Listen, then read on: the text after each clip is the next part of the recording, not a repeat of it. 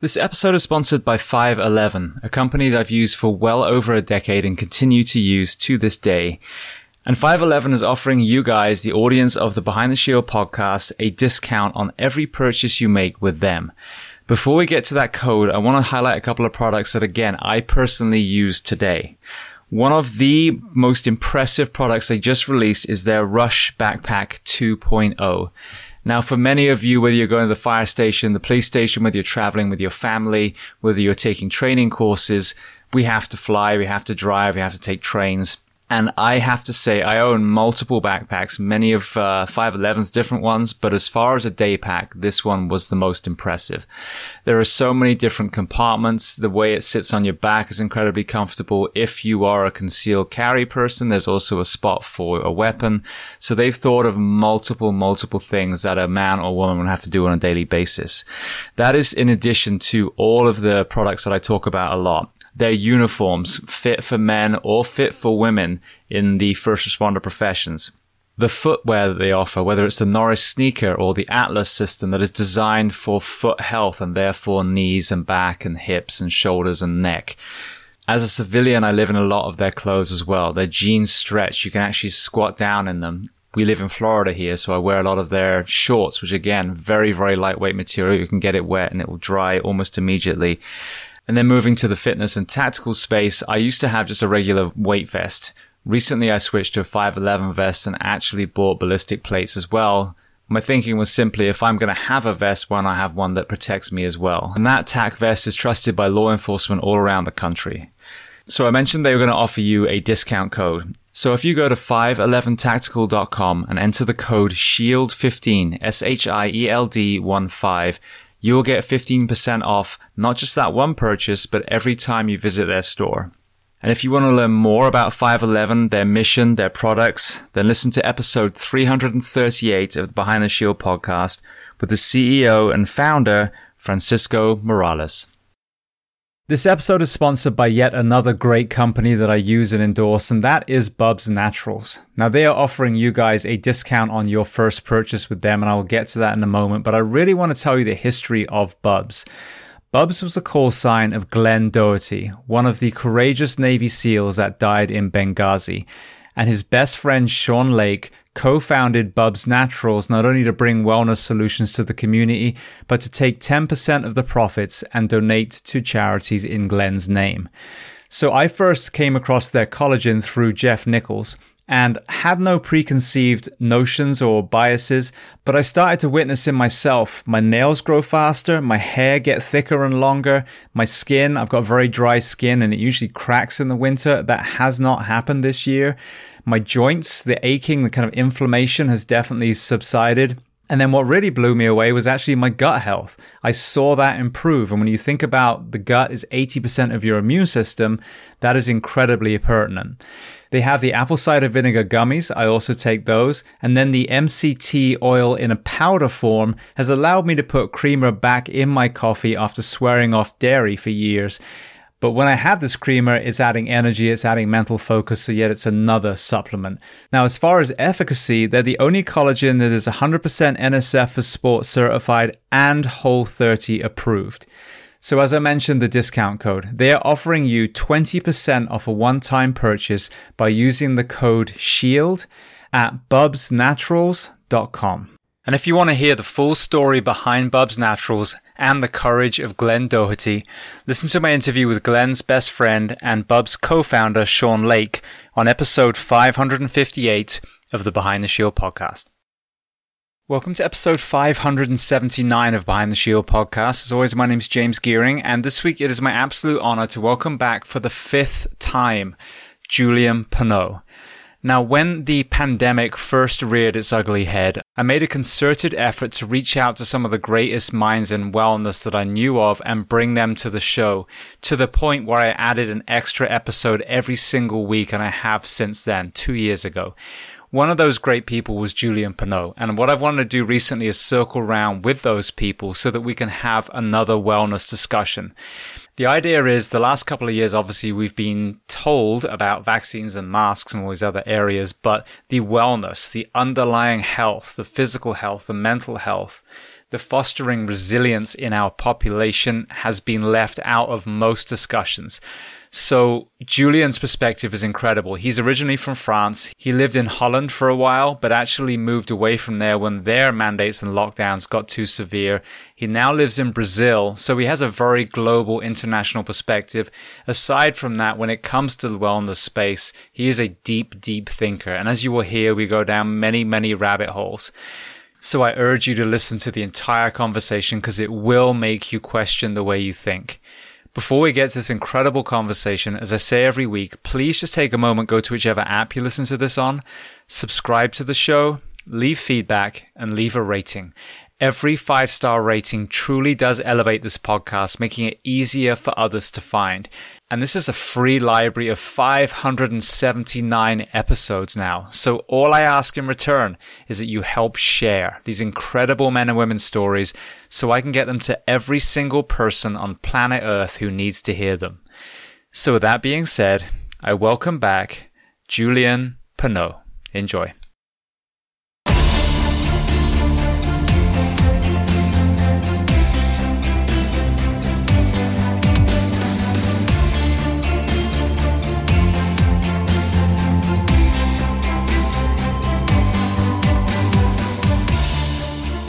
Well, Julien, I want to start by saying thank you so much for coming back yet again on the Behind the Shield podcast. Always my pleasure, whenever, man. Always good. All right. So the last couple of times I think we did the interview, we found you in Holland, in the Netherlands. Yeah. So where are we finding you today? I'm in Rio de Janeiro. I moved to Brazil last June. And one of the main reasons I moved to Brazil is that in March, or was it like January, February, some shit like that, in Holland, they started to have curfews, 9:00 at night. When I saw that, I was like, I'm out. And it was probably like January or February. And I was like, like there hadn't been a curfew in Europe since the Nazis, right? Since Germany, World War II. I was like, you guys going to put curfews? Like, I know European history. It does not end well. Like and people not realizing what was happening is like we have a history of, let's put it this way, authoritarian governments in Europe, and people welcoming such a rape of civil liberties in Europe was to a degree was like, I'm not staying here. I'm not paying taxes to that government who has a full lockdown and a curfew at the same time. I was like, this is insane. Like, you guys are giving up stuff if you think it's going to stay there. You are completely nuts. And so I was like, last January, February, I was like, we're out. So in March, we came here for vacation with my fiancée. And then she was like, oh, I like Brazil. I'm like, good, we're moving. So in June, we moved. And everybody was like, oh, why are you moving? Because that and everything, it's almost done. I'm like, next winter, they're going to do the same shit. And guess what they're doing? They locked down. So just to give you an idea what happened in Amsterdam. They locked down. So this is how. Thank God I'm not a conspiracy theorist because otherwise I would blame Amazon on that. So they waited till 2 weeks before Christmas in Holland, all over Holland, and then they shut down the country completely. All businesses outside of markets were completely shut down. 2 weeks before Christmas without any warning, which means they kind of waited until all businesses had their stocks to sell for Christmas. And then shut down everything, screwing every single business, small business there was in Holland. And then because PostNL, like the post office was so overwhelmed with people buying online, they could not deliver the Christmas presents. So no one had Christmas gifts at Christmas because the post office could not handle the stuff because they never warned anybody. This is shit like that where you go, guys, like this is insane. Was that last Christmas or this Christmas we just had? This Christmas, like a month ago. So the Christmas during Omicron where everything was getting better, it was more mild. Shut down. Everything was shut down. Restaurant stuff, everything. Like anything, nothing past 5 o'clock. And then all businesses shut down and everything. They all got screwed over completely with, like what? They make too much money in the last 2 years so that we're going to screw them on Christmas too? Without warning anybody. It was crazy. And see, what's maddening to me is you see some countries that I thought were very progressive, like New Zealand, that seem to be pretty Australia. sensible, middle of the road. Yeah, but New Zealand, I think separate from Australia, New Zealand, I think is like a different level when it comes to the environment, when it comes to, health and things like that. And they seem to be doing well. And then just recently there was this knee jerk and they shut them all down and they started vaccine mandates. So, I talk about the highs of each country, what it's got to offer. But, there's so many that I think have allowed their leaders to make really, really horrible decisions during this. But what upsets me the most with this is the more progressive the country, the worse the decision was. The more authoritarian. What upsets me with this is that the right side, I've been saying that for years, that the left was suppressing speech, that they were more authoritarian than the right and everything. And at the time, you're like, oh, stop bitching, you're all crazy. And so far, they've been proven right on everything. Big tech is censoring apps, speech. You've seen what Twitter is doing right now. Robert Malone, the inventor of the mRNA vaccine, cannot talk about it without getting shut down. You have stuff where you go, there is no debate. This is not about science. Stop talking about science, because apparently none of you know what it means. It is an insane time on that. And the more they're on the left they are, the worse the decisions, which I'm on the left. I guess I was. And I've found that each country that I visited, the more progressive they were, the worse it got. Holland is very progressive, by the way. They're very structured people and very, blunt to the point of being rude and stuff like that. But if you look at their social structure, it's one of the best. They take care of their people. One of the best countries in the world to do so. They have a social network a social net that is actually very, very, very good. And at first, they were not too big on the lockdown. And then before you know it, they shut down everything and screwed over businesses left and right. Like it doesn't matter. Now, what do you think the reason is for that? Because this is exactly my point. So when I look at Holland, maybe whether it's, the legalization of prostitution, whether it's some of their drug policies, whether it's the pedestrianizing of a lot of their city areas. So there's a lot of, exercise and cycling. But then you have this decision. So when you have such a progressive, proactive kind of philosophy in a lot of decision making, why are we seeing some of these horrible decisions when it comes to this specific element? Seen the same thing in every country I've been to, and this is what I missed, is I did not understand how much a specific type of people hated their lives. This is what it comes down to. They hated their lives so bad, they waited for any excuse to let go of it. So what you see really, and there was a book called Bullshit Jobs.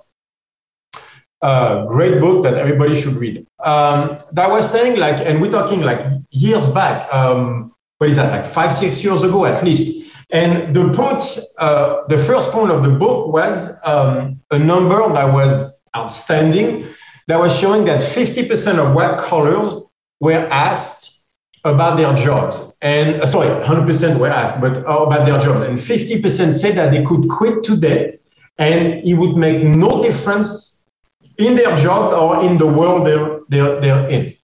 So that their position in their own world had no meaning whatsoever. They could quit and it would make no difference whatsoever. Hence the name of the book, Bullshit Jobs, because they were managerial positions, like what they call now white collar, which is, let's be honest, most of businesses in the Western world, since we don't produce anything anymore. So most people with those types of jobs felt like they absolutely had no meaning in their lives, right? And I missed how bad it was. There's a podcast with the owner of On It and a guy from Belgium who was talking about mass hypnosis and what is the basis of mass hypnosis, which everybody should go see that podcast. It was very interesting. I'll find it and give you the link.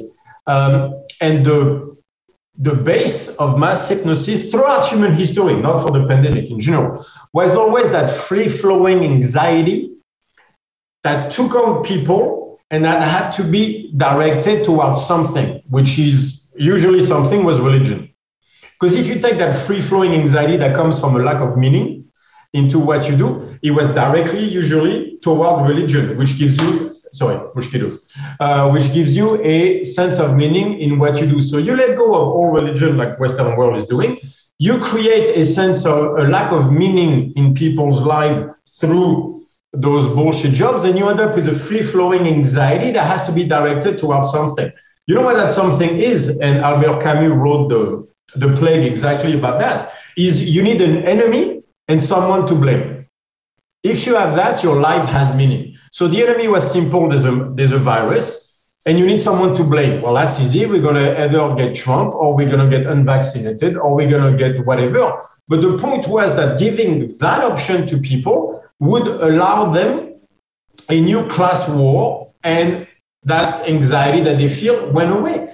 Like in Austria, they were starting to talk, and they actually did it. It was a lockdown for the unvaccinated. A full lockdown for unvaccinated people. And the guy from Unheard, that British journalist, went there and asked people, doesn't it bother you? And you had a perfect class war at play. You had white collar, so, richer, more educated people literally saying, it's their fault we are in where we are right now. So basically, they should all die. That even Chomsky said that unvaccinated should be put in camps and then fend for themselves. Chomsky said that on an interview. Okay, he's getting old. Don't get me wrong. I used to like the guy. He's getting old. But you saw that type of mentality into those people, which is really a class war. Lesser educated, you could tell, more immigrants or, that have blue-collar jobs were like, I'm vaccinated, but hey, this is wrong.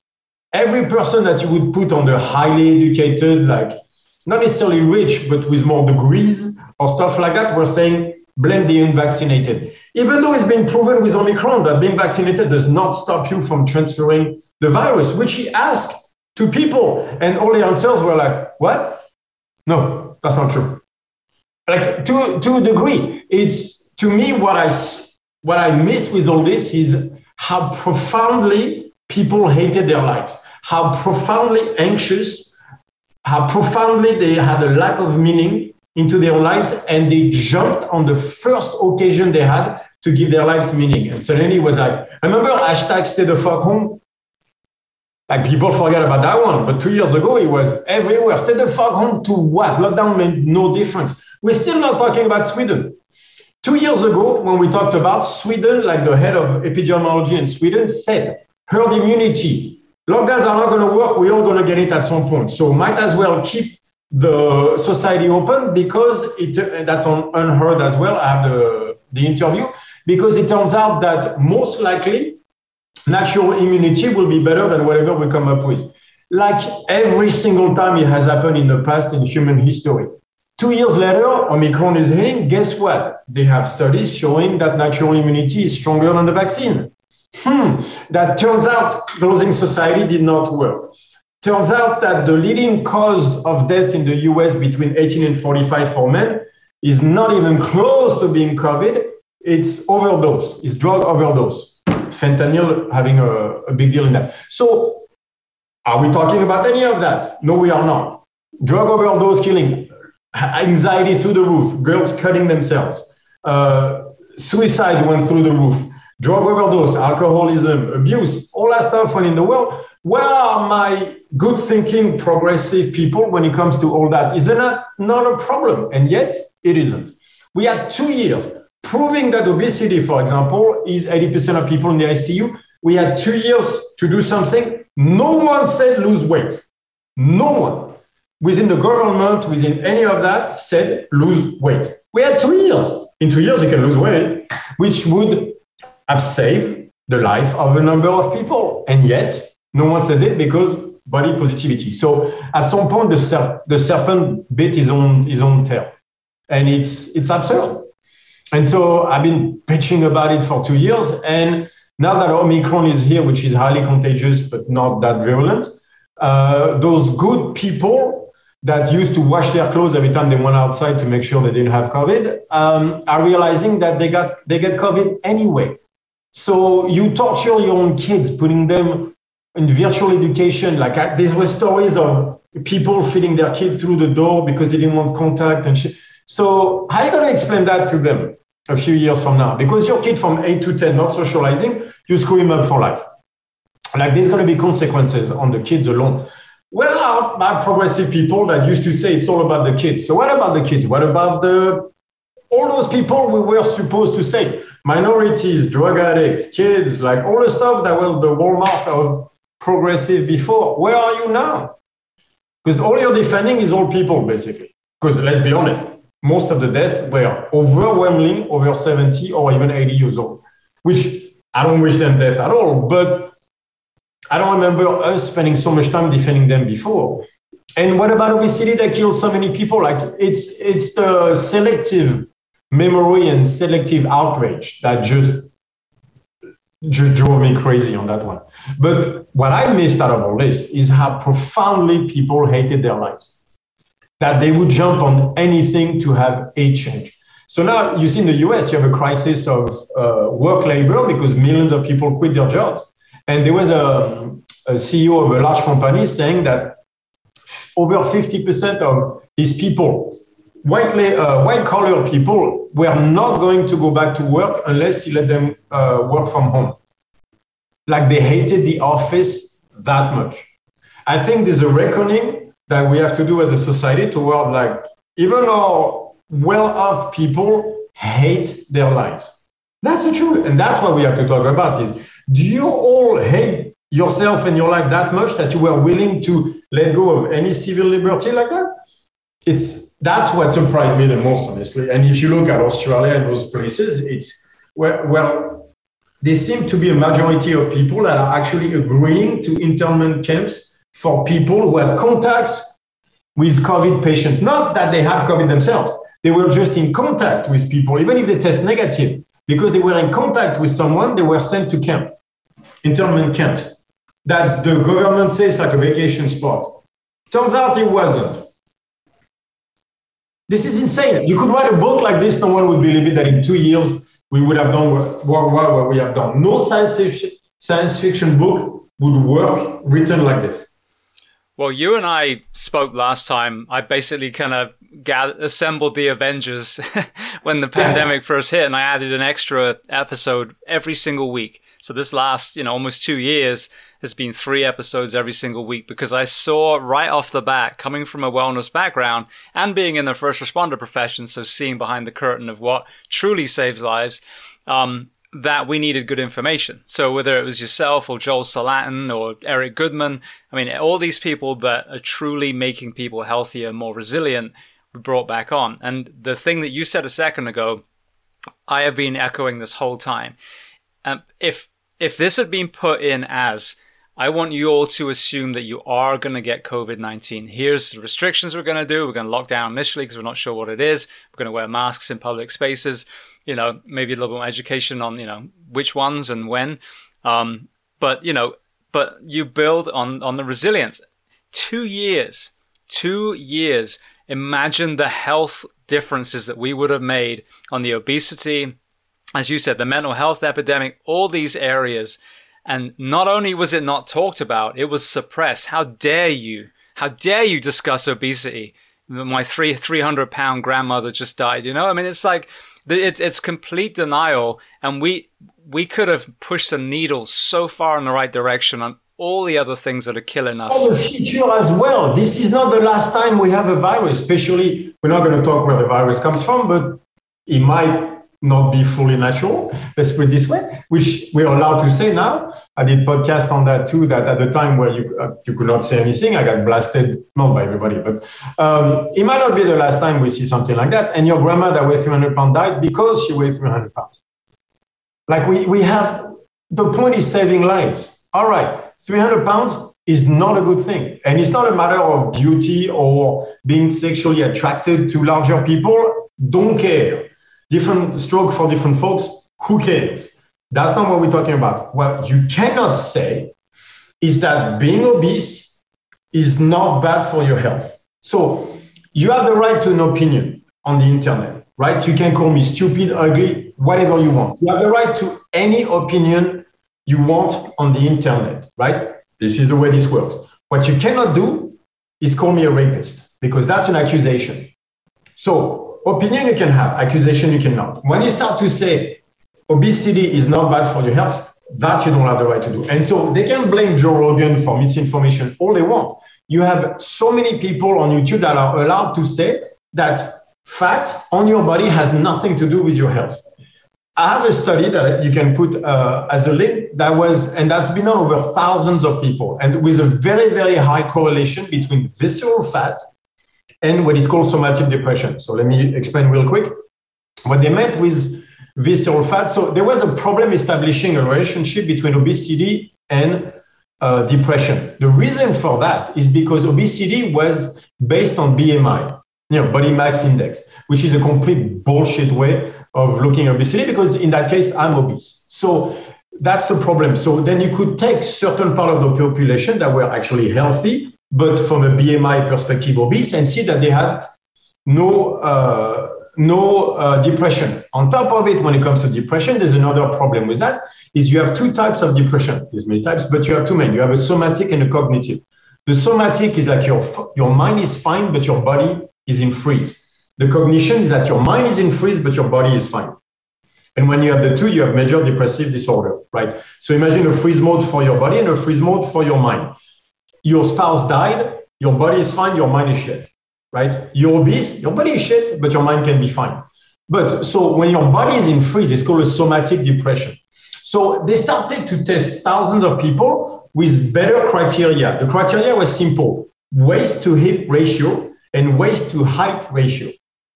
When they did that, and what they see is that the skin right here doesn't matter. The fat, the subcutaneous fat under the skin did not matter. What they linked to an extremely high percentage was visceral fat and somatic depression. They were showing that when you carry a certain amount of visceral fat, so we can see that waist versus hips, your correlation of depression skyrocketed compared to people who did not have that. It's a 9-year study, right? So over thousands of people. So it was quite good. And one of the craziest stuff that we saw is that at the 2-year mark, right, when we saw people who started here and at the 2-year mark were developing prediabetes, this was the best indicator. Over 90% of people that will develop major depression disorder. Prediabetes was a dead-on marker for major depression disorder. By the way, MDD is the leading problem in the world. Is the leading disability in the world is actually MDD. When you look at work, health conditions, all that stuff, MDD is the leading one in the world. You want to save life? Major depression disorder. That's your first stop. And prediabetes was a dead-on marker for that. So was visceral fat.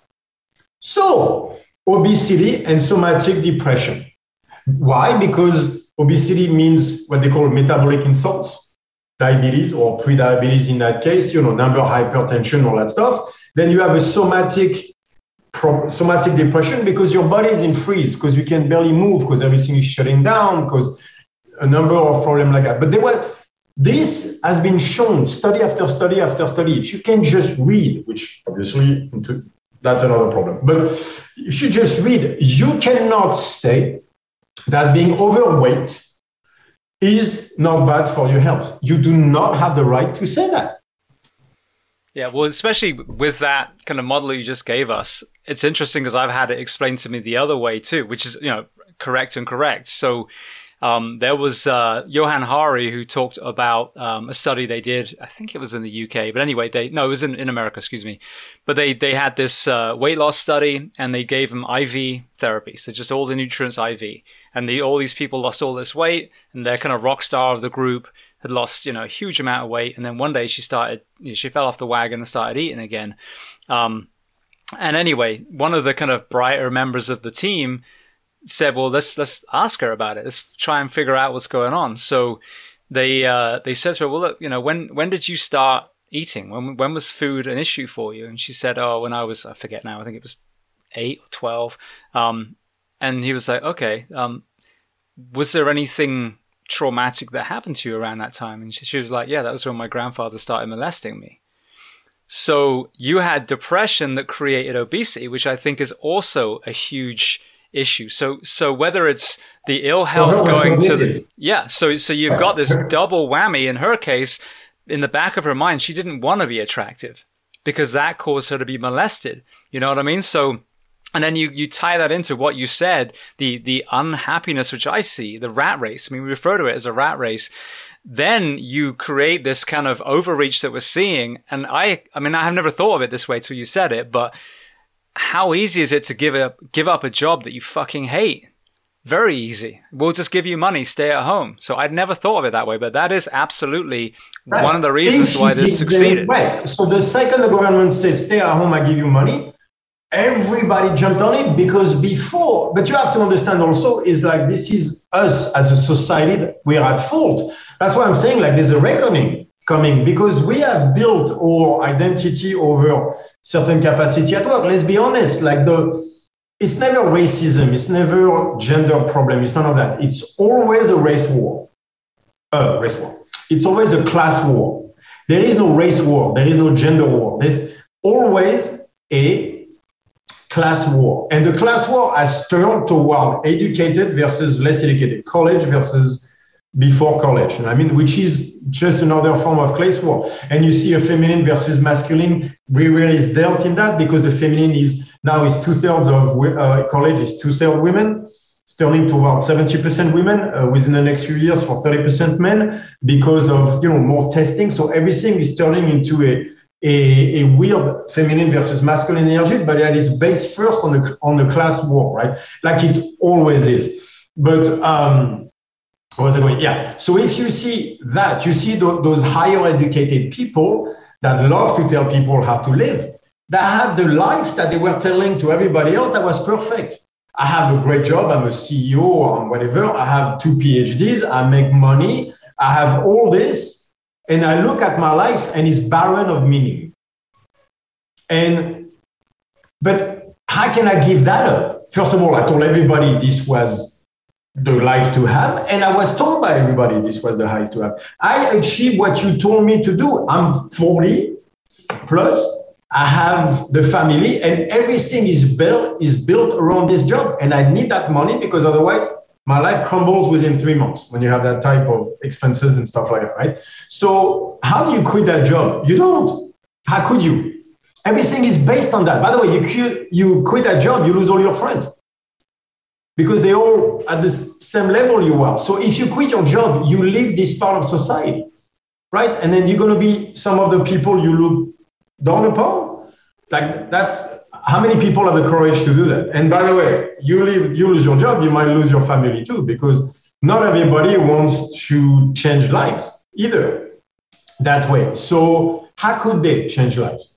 So then you lose meaning, and then that anxiety, that free-flowing anxiety builds up over 10 years, 20, 40, 60. When did we start to basically all this? Like what, the 80s? Remember Wall Street with Gecko, who became like a folk hero? How is Gecko a hero? He's in that movie, he's supposed to be the bad guy. And somewhere in the 90s, 2000, he became a hero. And I'm like, we are fucked, all of us. If that's a hero, we're all screwed. But you could see where that guy becoming a hero tells you where we are society-wise. So when you become that guy who's suddenly assholes are supposed to be great guys, like Steve Jobs or whatever, suddenly we're worshipped for being assholes, not for being the leader that they were, but for being assholes. You go like, well, that's what. Anyway, that culture that led to people being miserable behind closed doors, yeah, all it took was a spark. And they like, stay at home, I give you money. And or even people that suddenly could stay at home, did not have to go socialize with people they didn't like. Like I take my job right now, I mean, a good part of my job is taking people off of pills, their anxiety or depression. And I have a lot of private clients like that. And a large person of them are executives type, right? And I can tell you it's the same thing every time. If it's not pills, it's alcohol. You know why? Because they hate everybody they work with. They don't like the culture. They have friends, but their friends are also on pills, also because they don't like X and X and X or their job or they don't like the culture they're in. They don't like the world they are part of, going back to bullshit jobs. If they were to quit tomorrow, it would make no difference in the world. It's a hard life to lead. When you start to go in your 40s, you know this, you start to look at meaning. You can find it in family. You find it in different things, helping people. You find it in, but suddenly when you don't have that, when you turn in the 40s and you have a certain education, a certain amount of money, and you go like, yeah, and still feel like shit. It's even worse than in my 20s. At least in my 20s, I had hope. Now I'm in my 40s. Everything is set. I have nowhere to go but more misery till what? Till I retire and die? Like, that's a hard thing to look at in the mirror every day. And on top of it, they're tired because they work 14 hours a day. They exercise like maniacs, but that's not health. That's just punishment because they hate themselves anyway. So that free-flowing anxiety, instead of going toward a form of punishment, whereas alcohol, drugs, or even training or whatever they were doing as a sympathetic fix, suddenly has a way out. There's a virus, there's unvaccinated people. The government is telling me to stay home, they're going to give you money. How could they refuse? Like, don't get me wrong, no one annoys me more than them. But at the same time, I think it's a reckoning on the shift of values of Western society. We fucking this up. We have to look in the mirror and go like, this is not working. Yeah, well, I think that we've definitely allowed ourselves to be duped. We're all, look at what I believed was healthy, 30, 40 years ago. The way to eat, the way to exercise, and, it really wasn't, the nutrition was shit. It was bodybuilding that we were learning, not strength and conditioning. Nothing against bodybuilding. By the way, and steroids and everything, which is like, look at the evolution of that. Like, everybody's juicing now. I'm the only dude in the gym who's not on the juice. It's amazing. I'm the oldest and I'm the only one not on testosterone. Yeah, me too. And I talk about it all the time because when you get experts on sleep and strength training and nutrition that show you can naturally produce that. But, my audience, the profession I was in, they're so sleep deprived, their hormones are wrecked. So they've really got one or two choices. Retire, which is what I did because I value my balls, or, keep going. And then, you end up becoming an addict to, exogenous testosterone, which is heartbreaking because now you're atrophying the very part of you that you identify as your manhood. And you are literally going to be on that stuff for the rest of your life. And in some of the TBI. Can you tell that to people so they know that when you're on testosterone, your balls shrink? Oh, exactly. That's what I'm saying. Most people don't know that. I don't think they explain that. But your balls will. Yeah. Yeah. So when you've got, I've got a friend who's a Navy SEAL and TBIs is huge in that world. And I know he's, one of the smartest guys I know. And he takes that. But, if you anatomically literally are not making it anymore because of damage, that's different. But if it's just stress, sleep deprivation, you can reverse those by taking ownership of your health and maybe even demanding a work week that doesn't kill you, which is one of the missions that I have. But, this is feasible. This is a little bit the problem that I have also, and then the medical profession to me is there's two types of people that are going to lose out of the pandemic the most. First, the media, because they're down, we'll never trust them ever again. But second, the medical profession, who they were given a certain amount of power. And at the time, 2 years ago, I said on a podcast, be very careful. You are the priests now. You were given the key to a lot of things. Don't fuck it up because there's a large price to pay if you abuse that power. And of course they did. But you see that with the medical profession where if I go, just being 48, if I go to a doctor, you put me on TRT regardless of my numbers. Right, but I haven't tested my testosterone numbers, but I'm fine. I can train the way I want. I have no issue recovery and everything. Why? Because I eat well, sleep well, and all that stuff. But it is so easy now to go toward pills. It's a business first. So if you go see a professional, a medical professional, their answer will be pills, testosterone, stuff like that right away, because that's the easiest answer that there is. Because people don't want to be told, start to exercise, start to sleep, start to eat correctly, start to do all that. But we have to see that how dangerous it is as a society to do that, to rely on drugs. Once you start, of course, TRT is going to make things better. You're going to feel better. You're going to process things better. Your organs even are going to be better off. But the problem is you never learn to fix the real problem in the first place, which you're not sleeping. So now you're going to use those drugs to work harder, sleep even less, and you're going to get away with eating worse up until it doesn't work. So now what? You stop the drugs and then you learn a new lifestyle, or you just up the drugs. And that works for a while. And then you still don't exercise correctly. You still, because you don't need to, because the drugs are giving you the muscle that you need to get from proper training, but you don't need to because you have the drugs. So you still don't know how to train properly. You still don't have to eat correctly because you're getting away with the drug, and you're still not sleeping.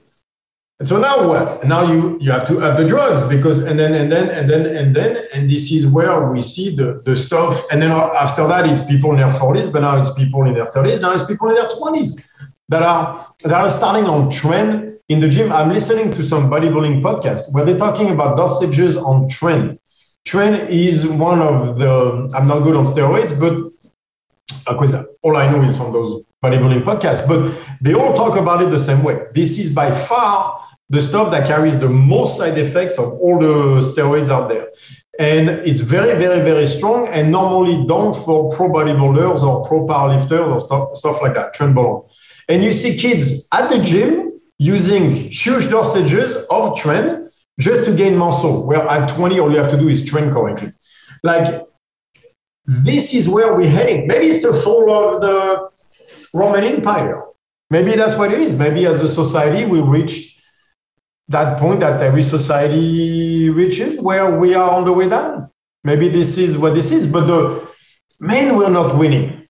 And I mean, not that I really truly hope so 2 years ago, but it would have been such a good moment to talk about losing weight and getting healthy. And zero. It's not even that. What surprised me the most is that was never even a conversation. That did not even enter the conversation. We could not even say that 80% of people in the ICU were obese, or at least grossly overweight. That was heresy. That is not a good sign. Yeah, it was heresy. That is not a good sign. Because I was saying that at the beginning, and it was like, the media was like, how dare you say that? And not to me personally, because not many people listen to this, but compared to Fox News and CNN and all these great outlets that we have. That was sarcasm, by the way. But it's I've said this so many times. Imagine if we had looked at, let's start with schools. Forget you write off anyone who's 18 and above, and you just start with our school children. If we got into the schools, taken away the fast food, taken away the soda machines, put real food back in. Oh, how could you do that? Well, that's what you did until a few decades ago. Schools cooked for their children. So it's not a new idea. You just go back to that. You put PE back in. I've actually got a guy that, made the documentary, The Motivation Factor. I don't know if you've seen that, but if you have, oh my goodness, Julien, you need to watch that. It's incredible. But in the 50s, like California, this one school, La Sierra High School, had this incredible PE program, and they were churning out like athletic phenoms, and even their least fit was incredibly fit, and because they had a very, very, an excellent PE program that was focused on physical education and fitness and strength and conditioning rather than sports. So you make everyone fit, and then if you want to play basketball, go play basketball. You're already prepared for it. But we didn't see any of that. And then look at the transportation. The chemicals that are sprayed in our food and the radiation, then it's transported thousands of miles, processed through one or two plants. And we could have just bolstered all local farmers to grow organic food and then obviously the outside could supply the big cities. I live in the middle of Florida. It's beautiful arable land here. We can grow so much, but none of that happened. So that's, I don't know if you've seen the show Dope Sick that's on Hulu. It's about the OxyContin crisis, but you talk about a parallel. I read about this a lot. Yeah. Yeah, it's amazing. But you've got this company that only cares about profits. Truly doesn't care about human lives. They're pushing it and lying to these doctors. So it does a very good job of kind of educating the viewer. And a lot of these doctors were duped into thinking it was safe. Some weren't. The owners of the pill mills certainly weren't. And then, as you said, it starts working. It's not working. I need more. And then you have this opioid epidemic versus addressing the underlying issue, which is preventative medicine, not reactive medicine. And the opioid crisis was fascinating. You know when it truly started? When the medical profession listed pain as one of the four leading cause of whatever. It was the fifth vital sign, I think they called it. And that was this company. That was Purdue that came up with that. And they came up with the little pain scale that I use as a medic. I called it the smiley face scale because it was ridiculous. But that was from them as well. Those were both marketing tools, not science. Yeah. Oh, it was never science. And the pharmaceutical industry has been shown to manipulate studies as they want, to say whatever they want. which is happening right now, by the way. That was shown even within the CDC and stuff like that. But they manipulated like those, but it was Merck and OxyContin, right? It was Merck, OxyContin, or was it? No, it wasn't Merck. It was, which one was OxyContin? The name just fell out of my head. I just had it in my head. Yeah, me too. Oh my I was goodness. looking at it. It's not Merck. It's the other one. Anyway. But I didn't see the documentary, but I saw that the doctors were told that it was not, you know what? Oh, I remember. It was about Vioxx. That's the one. And Vioxx was Merck. And they manipulated the data of the studies that they were giving to say that Vioxx had the same effects of certain painkillers without the stomach issues. And it took them 5 years to show that, because they had different studies that they buried with the head of science at Merck saying like, this is a very good product for us or whatever. But it lasted like a good 4 years or 5 years until they come up with a study saying like, yeah, it might give heart issues, maybe. In the meantime, I think it was 60,000 people who died of Vioxx before heart issue, before it was pulled by the CDC. And in the meantime, they had to pay a fine of whatever it was at $5 billion, something like that. But in the meantime, they made 12 billion off of Vioxx. So like the whole thing was insane. And it was exactly the same story with OxyContin. They were completely manipulating the data to say that it was either not addictive. Yeah, painkillers are not addictive. That's a good one. And that it had no specific effect on people and stuff like that. At the same time, I'm a bit dubious about so many doctors being lied to and none of them asking certain questions when seeing the results on their patients. But that's another problem altogether. Yeah. Well, the company was called Purdue. What was interesting, firstly, the FDA approved a label saying it was either non-addictive or less addictive. I forget what it was. And there was also and there was a graph that they were giving to all these doctors. And you imagine like a spike from an opiate where you get the kind of psychoactive impact of it, and then it dips down. Well, they actually adjusted this graph where it would go like 10, 20, 30, let's say it's an inch apart, and then it goes, the higher numbers, it's like a millimeter apart. So they made what was a big peak and a trough look like a very gentle arc. So they skewed the graph to, so yeah, I mean, there were definitely many, many tricks that they used to try and distract and get the confidence of the physicians. So yeah, I mean, some absolutely knew exactly what was going on. They made millions out of their practices from it. But I think, the one example they use in the film is just a rural doc who, trusts the medicine he's given, trusts the FDA to approve or disapprove. And, but then as he starts seeing it, not only does he start realizing it in his patients, in this particular story, he himself gets addicted as well. So, it's kind of like semi-fictionalized, but I mean, it represents everything. And anyone in the first responder profession, the medical profession, we've seen it. The knock-on effects of that opiate crisis we're seeing to this day. And I've had people that have, survived because I've given them Narcan, and I pull yellow sheets over tens and tens and tens of them that didn't survive. So it's a real deal. And when you look at during this whole couple of years, ultimately we were asked to trust the two least trustworthy types of people in the world, drug companies and politicians, and look what happened. We got duped yet again. Is the vaccine a symptom suppressor? Is it helping? Yeah. I mean, my physicians say, yeah, exactly. But is it truly a vaccination as far as true immunization? No. And that's a shame. We all wanted it to be, but what we were told. It didn't have to be that. It could have been just a symptom reducer, just like other medication could have. Like, can you tell me what to do if you contract COVID right now? Is there a way, like your grandmother is 60, you're a bit worried, she just got COVID. What do you do? Yeah, I mean, I hear of therapeutics, but I haven't heard of one that are like, James, this works pretty much every single time. But people will harp on about. Those pills are coming. They're still not here. They're coming. By the way, those pills are coming from Merck. And from what I understand, they have the exact same effect as ivermectin, which I find weird. But since ivermectin was produced by Merck as well. Anyway, that's a longer story. But conspiracy, but whatever. But until we get those, so it's going to take us, 2.5 to get the pills. By that time, Omicron is just the flu anyway. But to this day, we don't know what to do if you get COVID. It's stay at home, right? Don't die. And please don't go to the hospital. It's insane that 2 years later, we still don't know what to do, except get vaccinated. Yeah, but turns out you're going to get it anyway. And you can transmit it anyway. And so why does it have to be only vaccine? This is where I got pissed, where I was like, all right, this is corruption at its finest. There's other things to do than just vaccines. Well, what pulls it together? So I had a friend of mine, Steve Davis, and he's a battalion chief in Orange County, and he got fired for not enforcing a list that had unvaccinated people on that was supposedly going to be disciplined.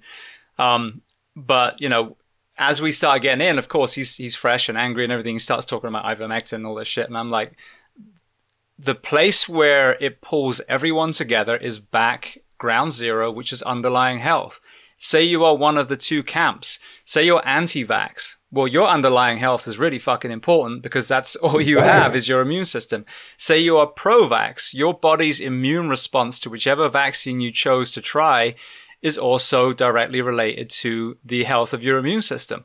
So, you know, while these people, like you said, you know, the vaccine is still the thing and the masks and that, nothing has changed. The only truth... that doesn't... Cloth masks don't work. The CDC just said that. Yeah, well, no, I mean, we've all, trust me, from my professions where we actually wear masks for a living, we all know damn well what works and what doesn't. But the only truth in all of this is that your underlying health will determine your outcome, not only of COVID, but your chance of getting heart attacks, strokes, autoimmune disease, insert disease here. Yeah, mental health issues, everything. So, you know, that's the thing. No matter where these kind of topics go, it all circles back to having a healthy nation. And you touched on Sweden earlier. I remember, you know, being enamored by their stance on it, despite all the stuff that was happening from the rest of the world. And they ended up being fine. Of course, they didn't go unscathed. They lost people like everyone was going to. But a common denominator with Scandinavia is they have incredibly healthy people in their country because of their philosophy on movement, exercise, and overall wellness. Yeah. And there was, going back to prediabetes and stuff like that, visceral fat is one of the leading indicators of health. If you look at what they call, again, metabolic insults, so all of that, you know, like the high blood pressure, the prediabetes and everything, visceral fat is a leading predictor of those issues every single time. I'm sorry, but on that one, it's not rocket science. Waist to hip ratio. Don't get fat. Like, I'm sorry, like, I can't say it any other way. Like, if you get fat, everything starts to go down the drain. Like, it's been proven so many times. It's been proven that exercise works better than Zoloft for depression. Like, they all talk about science and studies. How many of them do you need? Like, I got all of them in the Strongfit world. It always comes down to the same stuff. Prediabetes, depression, visceral fat, prediabetes. Like, it always comes down to that. It's just like the size of your waist is going to tell us a lot about how you're going to feel. The Greeks talked about it. Plato talked about the stomach being like the Senate. And, like, come on, fellas. Like, it's not like they start to talk about science to we call that drowning the fish in French. You know, you can drown a fish, you just make it spin fast. Then it can't get oxygen out of the way. You can actually drown a fish. Just make it go fast in circles. So that's why we call drowning the fish in French. Is they talk about science all the time, but that's not true. There's plenty of studies right there. It comes down at the end to that a weird culture war about very, very sheltered people who never had to face much and who are talking about others like it's their mission in life to help the weaker without truly caring about the consequences. I deal with obese people because I help them lose weight. You know what they tell me? They feel horrible. Their feet are hurting when they walk. Their lower back is always blowing up. They can't sleep well in certain positions. If they sleep on their shoulder, their neck is fucked the next morning. Like, That's the reality of being overweight. There's physical components of that. You feel like shit. You cannot tell me that you weigh 400 pounds and you don't feel like shit. You can't breathe, first of all. If I talk to you, I know you're going to go, have the conversation. Water retention is through the roof. It hurts. That's not true. We have to stop with this. It's not true. Talk to people that are obese. Have a real conversation, not the bullshit like, black square on your Instagram that doesn't cost you a thing. Like real conversation. Help them lose weight. Deal with their trauma and stuff like that. I'm not saying everybody is having weight because they're lazy or eat too much or whatever. Some is why, because they can't get the nutrition in order. Some have deep trauma. It doesn't matter. Their life is hell. When you're twice the body weight you should be, your life is hell. You're hurting everywhere. How about we don't bullshit around and we actually try to help? Because trust me, those metabolic insults have dire consequences. And lifespan is one of them. They die younger. Sorry. Well, we see that, I wrote about this even in the book. The number of patients that my ugly face was the last thing they saw, or, maybe they were already gone by that point, but I'm still standing over them. And, we had the tube down the throat and we had the pads on their chest and, we've stopped CPR and given all the drugs. And then at the end, when we're doing our paperwork, someone hands us like a garbage bag full of medications. And yes, in the doctor's office, when they do the blood pressure check, their numbers were probably lower. But this is exactly what we're talking about. The number, the metric was lower, but their body is still dying. Their body is chronically inflamed. Their heart is, full of fluid, and just like you were saying. And so all we do is we create the chronic illness that becomes, the true drug epidemic, whether it's mental illness, whether it's physical illness. But they are dependent on these drugs, and there's hardly ever, unless you're in a functional medicine practice, something like that, a discussion of, all right, well, maybe we need this just to stop you stroking out. But we're immediately going to start a plan of weight loss, and this is when we want to start weaning you off these meds. The excuse, okay, but this is the excuse they've been using forever now. We need this so you don't have a stroke right now. We need the depression pills so you don't jump out of the bridge right now. Okay, that's true. That's 1% of people taking that drug. Whether antidepressants or prediabetes or whatever, this is 1% of the people. It's like people with statin medication. Like, well, otherwise your heart is going to stop. 1% of them. 99% are people that are pre-whatever, right? Pre-jumping on the bridge, your heart is going to stop. That's not true. That was true at first, and that's a bullshit they sold us to come up with a drug and charge money for it. And then from there, they gave it to the actual 99%, which is, if you don't take the drugs, you're going to end up in that place, which is not the same conversation. That conversation about drugs stopping people from jumping off the bridge is not a bullshit one, but that's not what is happening. Most people on drugs, so let me at least talk about the people I know, those executives that work 14 hours a day. The reason they take the antidepressant or the anti-anxiety drugs is simple, so they can work more. It has nothing to do with not jumping off the bridge. It's so because they feel like shit, because they don't sleep, overwork, all that stuff, and they can't recover from the life that they have. So what do? They take pills that allow them to not go, have such a wide range of things, stay in the center, recover better so that you can perform at your work more. You know what the equivalent of that is in sports? It's called steroids. That's why they take juice, so that they can recover faster, so they can do more work to increase performance. Most, not all, but most of those antidepressant, anti-anxiety drugs are taken with the same intent as people taking steroids for sports, to improve performance. It has nothing to do with not jumping off the bridge. Some people, yes, most people, that is not true. You just don't like your life. But guess what? Get in better shape, get meaning into your life, better shape physically and mentally, which means find meaning. And in a large percentage of those cases, that depression will go away. It's either somatic and cognition, and in both cases, you're just not healthy physically or mentally. But the idea that you need those drugs not to jump off the bridge, in most cases, that's just not true. It's just not true. And exercise has been shown to work better anyway. Absolutely. I mean, like I said, even when you're at the end of it, it still doesn't work.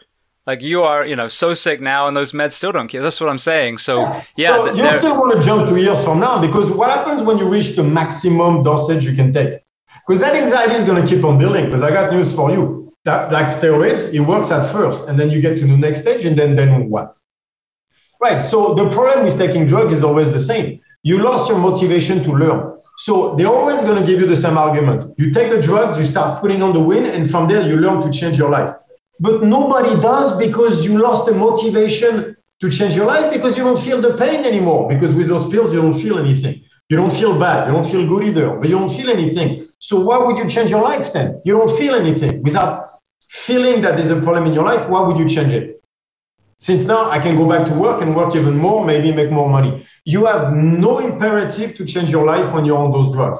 So they will tell you, well, yeah, but I'm just helping you so that you can start changing your life. Bullshit. That's not true. That is not what is happening. What is happening is you got on those drugs, you have no reason to change your life, which means 5 years from now, you're on drugs in the same state you were 5 years ago. Except now you can take more drugs. So they shift you drugs, hopefully finding a better one, or more drugs, more side effects, and then what? Yeah. Well, even with the blood pressure meds, perfect example. If the doctor gives you that and you go in and your blood pressure is normal, where's that desire then to start watching what you eat and exercise? Well, we fixed it. You're good. 130 over 90. That's close enough. And it's not, because then you end up with James Gearing. Tell you why you're supposed to fix it. Why would I? My blood pressure is normal. So you're telling me I have to sacrifice the donuts or whatever it is that I like to eat, and then this and that? When my blood pressure is normal, I have no motivation to do so. I can just take drugs. Because, but the doctor is not explaining to you that in 2 years, those drugs won't work anymore. It's like, well, I just take more, or I'll take a different one. Or because that's what doctors are telling you. Don't worry, they come up with great drugs now. So, but that's not true. The side effects, it's a trade-off. There's no free lunch here. It's a trade-off. When you take those drugs, there's a trade-off. There's side effects. There's you not changing your life. And then, so the idea that we're going to help people in that second, but then they're going to change their life over time, that's a cop-out. That's just you not wanting to take responsibility for screwing up an entire generation, society, in that case. That drug culture has to stop. And by the way, I won't put it just on the doctors. For people, I'm sorry, but you have to kick your own ass too a little bit. You have to get your nutrition in order, and you have to start exercising. I'm sorry. You can. I don't care how heavy you are. I can put you on the bicycle. I can make you do a little bit every day. We can stop drinking the soda. We can do that very slowly. No one says you have to do fast. I'm sure you tried 10 different diets that were far too restrictive and that did not fit you anyway. And so that's why you quit and gain the weight back. I know that story. I've talked to so many people like that. That doesn't mean there's not a way to do it. That's all. You just did it incorrectly. That's all. Maybe the guy who was trying to help you didn't know what he was doing. That happens as well. Maybe it's on him. It's not that it's not possible. You just didn't do it correctly. I'm not saying the shit isn't hard. It is very hard to lose that much weight because your body is shutting down. What I'm saying is it's extremely unhealthy to be where you are, and we need to help you get better. And some of it, maybe not all of it, but some of it is your responsibility. Some of it is you not drinking Coca-Cola. You don't need to. I'm sorry. You can give me whatever bullshit you want. You don't need the soda. You don't. You don't. You can do something. You can walk a little bit. You can go on a bicycle. But even if we start with nutrition, you don't need the caffeine. You don't need the sugar. You don't. So let's start with those two. No caffeine, no sugar. Yeah, you like coffee. All right, start with decaf. Or at least don't have 12 cups a day. So that you can fucking sleep at night. Right? Stop having carbs at dinner that jaunt you and then you can't sleep after that. Fix your sleep. There are ways to do it. If you don't know, something called the internet. The internet. I'm saying that, but let's be honest, like 90% is shit anyway. But stop the sodas. I'm not saying be good. I'm saying do better. That's all. Good and bad is very dangerous as a mentality because who's judging what good is? It's a goal line. It's a pose that keep moving. If you go with good and bad, you can never succeed with good and bad. All you can do is better. That's it. If you're doing a tiny bit better, then you're doing awesome. It's better than being on the couch and not doing anything. As long as you do better, we're going somewhere. Right? But we have to stop with that 0 or 1, or I can lose weight, or it's not dangerous, or whatever. People deserve to hear the truth, which is cold hard facts of certain things, and then be given the possibility to do better. And then we move on from there, but don't go with good and bad. Let's just do better, right? Stop the soda. How about we start with that? It's caffeine and sugar, and who knows what else. And by the way, when I say sugar, I wish. It's not even sugar. They had some kind of a beet system. They don't even use cane sugar anymore. It's some kind of a beet processed thing that is even worse than sugar. You thought sugar was bad. What they found better is that new thing that they put in everything. And high fructose corn syrup. They have worse than that now. There's the next batch coming. Like I said, yeah, they are worse than that now because they do that shit, but with beet and something else. Stop that. Stop the candy. Stop the soda. Like, you don't need it. That's not true. So there are things you can do. And again, I'm not saying be good or bad. I hate that black versus white mentality. We're not saying that. We're saying better. That's all. That's all. Just do better. A little bit better today than yesterday. That's it. That's how you win, man. And it's not flashy. It's not worthy of Facebook. You can't put your 2 weeks update and you lost 30 pounds. Nah, not going to work like that. You're going to start by, you want something funny about sleep? Because that's a lot of what I do. I have people sleeping better. You know what happens? They wake up at 4 a.m. with their eyes wide open. And they go like, I can't sleep more than 4 hours a night. I'm like, yeah, because now I'm giving you the amount of sleep that you had in 8 hours in 4 hours. And guess what? You can't handle the volume. So you wake up at 4 hours, after 4 hours of sleep like this, and you don't know what to do. And it's going to take me 3 months to go from 4 to 6, and probably another 3-4 months to get you to 7-8, because you're not capable of 8 hours of full sleep right now. I can bet you most people listening to us are not capable of sleeping 8 hours of good sleep. It's crazy. I do that on, like, simple question. Do you wake up in the morning less tired than when you go to bed? 60% of people listening to me will say, no, I wake up more tired than when I go to bed. All right. How about we start with that? How about we fix that? There are ways to fix it. How about we let go of the soda and the caffeine? Like, have coffee, but at least get rid of the candies and then the soda. How about that? Like, it's doing better is not that hard. If you stop bullshitting yourself, doing better is not that hard. But you're going to need a little bit of responsibility toward yourself as well. Sorry. Well, you're talking to a very sleep-deprived audience at the moment, so I'm always looking for any new kind of philosophy or, success when it comes to sleep quality. And I've had a lot of people from the sleep medicine world on. Now, I know that I think our last conversation, if I'm not mistaken, the one before was when you were really kind of diving into nutrition and taking away the carbs with the protein consumption. So talk to me, everyone listening now needs better sleep, myself included still. So. Right. So to get good sleep, you need to go on the parasympathetic side of the nervous system. It's a complicated, when we go into nervous system, it's very complicated. So I'm going to have to oversimplify. Don't start to nail me on the technical stuff. I know I'm oversimplifying. So nervous system, you have the parasympathetic and the sympathetic. The sympathetic is known as a fight and flight. It's not that simple, but for now, let's leave it there. On the other side of that, which is triggered and the highway of information of the parasympathetic nervous system, is the vagus nerve. You might have heard of it, right? Right. So that one, the vagus nerve, the parasympathetic nervous system, so the whole thing, is the one that's going to give you good sleep. Now, it's not quite that simple, because, for example, REM sleep is more an expression on the sympathetic, deep sleep is more on the parasympathetic. But basically, to go to bed and have a good sleep, you need to be more toward the parasympathetic side. It's fairly obvious. If you get into a major fight with a wife before bed, you're not going to sleep well. You know what I mean? Right. So that means that any sympathetic reaction is basically like a major fight with the wife. So if we look into that, we're going to look at what triggers a sympathetic reaction. Well, it turns out caffeine is one. Turns out carbohydrate is another. And then the higher the carbohydrate on the list, the worse, the greater the sympathetic response. So that means that sucrose is going to have a much higher sympathetic response than fructose, let's say. So, but what we're trying to do is to limit the sugar completely before we're going to go to bed. Sounds obvious. I know people have candy right before bed.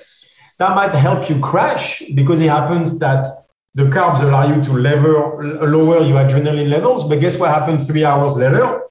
They pick back up. So if you have a lot of carbs before bed, it's going to trigger certain things like lowering the adrenaline level, and it can help with like serotonin and stuff like that. But all you're doing is finding a pill to put you to sleep.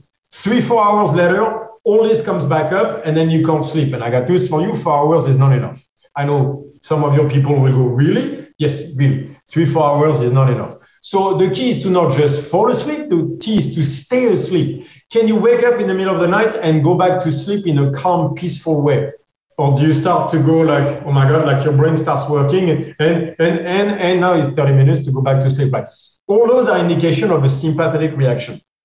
The sympathetic reaction also limits digestion. Right. So that's going to come into play with the carbohydrates at dinner. First of all, carbohydrates at dinner are going to pump the sympathetic reaction, which we don't want for sleep. But on top of it, it's going to limit your digestion for physiological reason that I don't have the time to explain right now, but it's a simple fight and flight response. If the bear is coming at you, you need the blood, not in your stomach to digest, you need the blood in the muscles. So there's simple reactions like that. The higher the sympathetic reaction, the more the blood goes toward the muscle, which makes sense from the survival capacity. So we need the blood in the stomach digestion. We need the parasympathetic side. And guess what triggers the vagus nerve on one side and the parasympathetic on the other? Protein, saturated fats. So that's what we want at dinner. We want protein, saturated fats, mostly toward the protein, by the way. That's going to put you on the parasympathetic side and will help you sleep better. Carbs trigger a sympathetic response. You don't want that before bed. This works every time. It's just going to require you to let go of your habits a little bit, but this works every single time. So a dinner would be, for example, a steak or chicken, but rather than having potatoes or rice, you just have veggies. Drop the rice, drop the carbs. And don't tell me you need the carbs for muscles. 105 kilos, right? I have carbs, I have fruits, and usually when I train. I'm mostly on fast during the day and protein at night. So no. A lot of that stuff is just easier, like glycogen level, that stuff is just easier with carbs. A lot of the stuff that is being sold to you is just easier, faster, easier. Do you get glycogen levels higher with carbs? No, you just get them faster. That's all. So it's a lot of that. Those are tricks, and a lot of studies were done with if you take steroids, you can get away with a lot of carbs. Guess what? Sleep is going to get impacted as well. There's a number of things like that. For sleep is you're going to have to learn to not introduce high sympathetic reaction too close to bedtime. So you leave work and you just watch someone die in front of you, I'm pretty sure it's a rough night of sleep, right? So what do we do to help you come back on the other side? So why? Because watching people die, that's a sympathetic reaction. So that means physically, I need to bring you back toward being calm. That's where nasal breathing, some exercises are good like that, so that I can just calm you down so that you can sleep. Because if you stay like this thinking about it, it's going to be rough. Well, so there's two types of way to go toward the sympathetic. There's more than two types, but you have two types, like your environment and you have the food. Both can send you into sympathetic. At night, don't be on your phone. Don't listen to Trump before you go to bed. Don't have an argument about Trump with your wife before you go to bed. When you have dinner, socialize. Socialize is vagus nerve activation. Have a conversation with the family. Enjoy dinner. Chew your food. Smell it. Make it an experience like we used to as a society. Dinner was a big thing, was a family thing where people talk. They're not on the phone. They talk. Phone, all that stuff. Sympathetic, especially like scrolling on Instagram and all that stuff. Have dinner. No work after dinner. No phone. Fucking read. Have dinner, protein, some fats, veggies, read. No work, no phone, no social media. No social media. No social media. I'll say it again. No social media. It will drive you crazy. Like you've been there when suddenly you have that politician or that dude that says something and now you're jacked up for 30 minutes. Yeah, my feed's groomed to the point where if anyone mentions Biden or Trump, then I kind of mute them. And so it ends up being this kind of positive group, you know what I mean? Because I have to.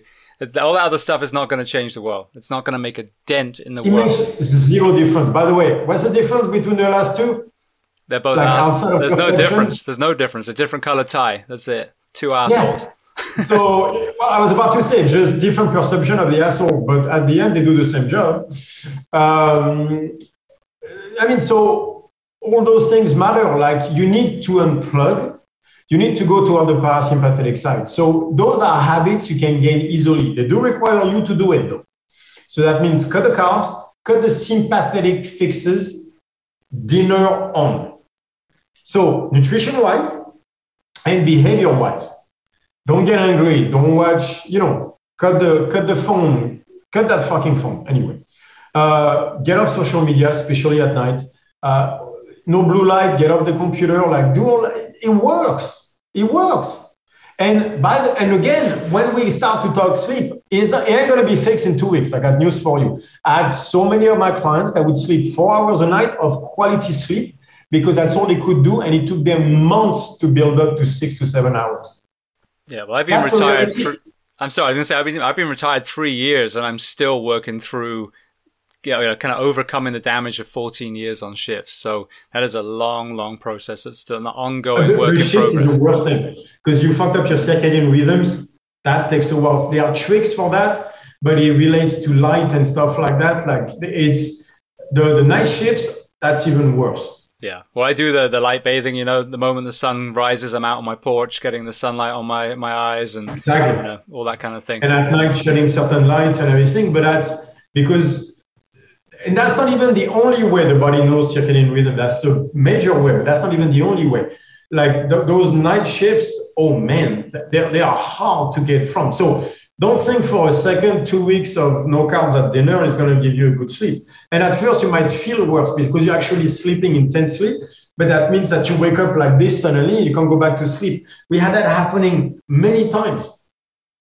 None of this shit is easy. I got news for you. None of this is easy. Yes, but you need to tell that too. It's going to take 2 weeks. The problem is never what you have to do. The problem is timeline. People think, and that's almost whether strength training or sleep or whatever, what you think is 6 weeks means it means 6 months, hopefully. It's always that. Whenever people want a strength program 6 weeks, I'm like, 6 weeks? You don't even know how to squat in 6 weeks. You mean 6 years, maybe. But 6 months, yeah, we're going somewhere. But that's it. Like that idea that you're going to make real progress, true progress in 6 weeks is a pipe dream. Your timeline is wrong. It's not 6 weeks, it's 6 months. We have to start there, I think, because you're being sold bullshit. No, I was going to say no one is more guilty than the fitness industry at that. So yeah, the abs in 7 days bullshit. But no, I love the idea of choose your heart. So, I mean, because I think that's it. I had a guest a while ago that said the problem with, a lot of people is they're scared to be tired. And I'm like, what? That's a great way of looking, because it is. We don't die from a CrossFit workout, from a sled workout, whatever it is. It just sucks. You feel like you died, but you actually didn't. I got a picture of me lying on your asphalt a few years ago. Yeah. But choose your heart. So again, do you want to put the work in, which I'm doing right now? I'm doing the knees over toes program at the moment to address some of my knee issues. I'm actually interviewing Ben on Thursday. But that sucks. Like it doesn't feel good to lunge with a knee that clicks and everything, but what's the alternative? Surgery, opiates, anti-inflammatories. That's a hard I don't want to deal with. The obesity. What's worse? Putting in that time, cutting out that soda, or being 300 pounds and navigating every single minute of your life out of breath, fatigued, sore. So I love that choose your heart. It's either way, it's going to be fucking hard. So really think about which heart is actually going to give you something back in return. And when you say choose your heart, and remember when you're 300 pounds, you have 200 pounds to go. Can you imagine? Like, see how you feel at 300. Well, imagine putting 200 pounds on top of that to get to 500. I'm 230, 225, 230. That means that you weigh 300 pounds. You're going to put me of fat and water on you. On top of that, I'm going to be sitting on your shoulders. Do you imagine what that means? That you're not going to feel good. Let me put it this way. There's a lot of people that would struggle to deadlift to 225. You know what I mean? Once. Right. Put that on your shoulders, walk around, you carry. Mm-hmm. Like, and that shit speeds up. It's like, it's an insane amount of weight. And that shit doesn't slow down. It speeds up. Like, it takes you less time to go from 3 to 350 than it took you from 250 to 300. Most people don't know that. They think it slows down. It speeds up. It's easier to get fat. You eat more. Carbs are very easy to digest, or in that case, not digest, just turn into fat. Like your body gets very good at it. It's like, this is a road to hell. We just don't want to say. And I don't want to make people feel bad about it, but they need to know what comes next. We had that discussion over surgeries, people choosing surgery over exercise. And I'm like, do you think like you do surgery on your knee or your back or whatever, and then that's it? That's the end of the conversation. 3 years from now, 5 years from now, if you're lucky, the same pain will come back because you haven't changed your movement patterns. So that knee of yours, yeah, you're going to do the same shit except 5 years from now. Except now you had 1 year of rehab, right? You probably stopped squatting because now you're afraid of your knee because your whole system got really out of whack for that year, basically on one leg. You developed imbalances everywhere that took you 3 years to correct anyway. And now you have 1 year of okay, and then we go back to where we were on square one, where you could have fixed in 1 year at the beginning of it. But just because you chose surgery doesn't mean that it's over. Like, make no mistake, it's coming back. Yep. Well, when I came to see you, I just rehabbed my back, you know, and that was one of the reasons. I mean, I remember doing the overhead yoke carry and you showed me that my hips were off, and to this day, I'm still addressing it. But the kicker is I use foundation training and Strongfit and chiropractic and the PT that I was put through. You know, all that combined was the injury's still there, but the strength was put back and it was rehabbed. I've got 2 firefighter friends from my old department, both of which had a surgery, which one of them has led to, I've lost count how many surgeries that poor guy's had. And my other friend now is on his second so far, and we'll see. So, you know, it's heartbreaking because it was painful and it took a lot of work, and it was, the mental health side was horrendous too. But 5 months later, I was deadlifting 225 for reps at a firefighter, fundraiser. So, that was the difference is, but it's still ongoing. Like if I stop doing all my exercise and movement practice stuff, it will start hurting again. You cannot get weak. Like this is something that I know for my body. If I don't train a certain way hard and everything, like my body will go to shit fast. Like for example, I know exactly how much work I will have to do till the way I die. And it's a lot. That's, MMA, strongman, stuff like that. I have no injuries, nothing hurts. I have no injuries and nothing hurts because I train like a maniac almost every day. I haven't changed. Like 48, 38, no difference, right? And I don't look like I age much, but that's because of an amount of work in the back that is very, very high. I have no doubt that I will have to keep on doing that if I don't want to go to shit really fast. All right, so it's a trade-off. It's a trade-off. I know I have to do certain things till the day I die if I want to have the life that I want to have. But the trade-off is true the other way too. If you do those surgeries, don't think for a second you're out of the woods. That is not true. The second one is coming, and then the one after, and the one after, and the one after. And painkillers, back to risk of addiction, like don't fool yourself. It's a trade-off. And I think mine is a lot easier to take over time than yours. Now, what about alcohol? I recently I guess struggled is the right word. So I drank frequently. I didn't binge drink, but I drank frequently, like too much, every single night, pretty much to wind down, quote unquote. And I would do like a one, say again? It depends why you do it. Yeah. Well, it was to decompress, but what I found is I would dry out for like a month and then I'd go right back into the same thing. So about 2 weeks ago, I had a total mindset shift. It was very strange where I was like, okay, I'm not going to stop for a while. I'm just going to stop. Like I don't need, the only, like the missing piece of my wellness is alcohol. That's it. That's the one I've talked about from day one on this podcast. And I finally was like, all right, whatever's happened, there's a shift there. And for me personally, I knew it was interfering with my sleep and many other things, which is the very core of what I'm trying to fix because I didn't have it for 14 years. So what has been your kind of philosophy on alcohol and wellness? It's the same as everything. It's like pre-workouts when you train. If you need a pre-workout to train, then you shouldn't take a pre-workout. If you don't need a pre-workout to train, then you can have one. Intent is the rule. If you have a drink to decompress, don't have a drink. Decompress without a drink. If you don't need a drink, you can drink as much as you want. If you need one, you can't have one. That's it. Intent is everything. Mine was sugar. Not that I had a lot, but God knows I like chocolate and stuff like that and everything. But what I realized, my reason to quit was that because it makes me very negative. I have very negative thought patterns when I have sugar.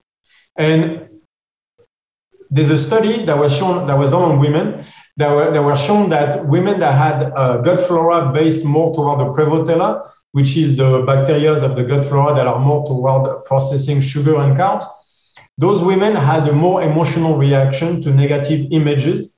They had the same reaction to positive images as the other one, but they had a stronger emotional reaction to negative images. So it was shown that the Prevotella, the gut flora that processes sugar and carbs, had a direct effect on the build of the brain where the gray matter was more developed, and a specific interaction with the hippocampus, so with behavior modification. So it was a very interesting study because I can tell you from my own experience and some of my clients that sugar gives me a negative thought pattern. So I love chocolate, I love sweet stuff, but at some point it was a simple choice. This is making me into someone I don't like. So which one do I do? Do I go for the taste, or do I go to be who I want to be? And at some point, and it wasn't easy, don't get me wrong, it took me 2 years with at least 8 times failed. But the one that really I made the choice, I remember I was in Amsterdam, we went to Belgium, and I had 10 truffles. Like, trust me, 10 truffles is kids' play compared to how much chocolate I can eat. And I was negative and stressed out for 3 days straight. 3 days of a negative feeling I could not escape, almost like an emotional reaction. And I was like, this is bananas. Like, I was fine yesterday, and right now I just can't get rid of that feeling. And I couldn't, and it was almost like a physical feeling. And that was the 8th time, and at that time I was like, all right, I'm done. So now I got 90% dark chocolate, and that's it. Because the second I have sugar, it changes my thought patterns. It doesn't matter. That's what happens. So I don't have it. So alcohol for me is the same thing. It depends on intent. You can have alcohol as long as you don't need it. If you use alcohol for anything other than getting a buzz and getting shit-faced with your friends, then you can't have it. Yeah, no, I think that's it. I mean, the crazy thing is for me, my body always told me I don't like alcohol because I would have a drink or two. And this is, but genuinely what I normally have. I don't like being any more than a slight buzz. But the next day I would feel like, what other people reported they had when they had 10 drinks, So that's the crazy thing. And I don't think it was even, I wasn't trying to forget. I wasn't trying to sleep. I think it was more just habitual. When you're in this 3-day cycle of firefighter shifts, it doesn't matter. It's a way to decompress, which means you never learn to let go of it yourself. There's always a price to pay, and it creates a sympathetic reaction. And there's other thing that will impact you a certain way. And the most important of all is he has control of you. Exactly. Well, it did. Because, like I said, something went off. It's crazy, but it did. It was just amazing because I just went to a winery the other day. I had dinner with my in-laws and surrounded by wine, which is my favorite drink, and nothing. So as long as that stays, we were good. I'm sure it will. I want to get into Strongfit though. So we've put the world to rights as far as many topics, but what kind of new philosophies, because I know you're a mad scientist and constantly evolving, have the last 18 months or so brought? Oh my God. There's been a lot because I started to look at the effects of lactate. So I've been always fascinated by the sympathetic, the fight and flight response, because first of all, fight and flight are not the same. They're very different. And all right, so a lot of the issues seems to happen when you go from fight to flight. And I was like, how do we avoid that? And it's not just the mental stuff. I was looking at the physiological side of things. And you started to see a relationship between lactate and the orexin neurons. So long story short, that was very important because in the brain, so lactate is the main fuel in the body and especially in the brain. No, it's not a waste product, it's actually a fuel, but it's the main fuel for the brain. And the orexin neurons are based right in the center of all that toward dictating the production of lactate. And what was fascinating with the orexin neurons is they were also responsible for the production of noradrenaline. Noradrenaline happens to be the main neurotransmitter of the sympathetic nervous system. And what's also fascinating about that is you find noradrenaline at the center of anxiety, depression, and for example, the symptoms of schizophrenia, the symptoms of anxiety and depression, the symptoms of bipolar issues. So there seemed to be some kind of a loop between the orexin neurons and noradrenaline and lactate. So I started to look at that because I wanted to see if lactate production could be linked to the psychological aspect of things. Obviously, it's linked to the physiological, but I was like, so what is the impact of the psychological effect of lactate? Because everybody looks at it from a physiological perspective, but there had to be an effect on the physiological. So is the psychological, driving lactate or vice versa?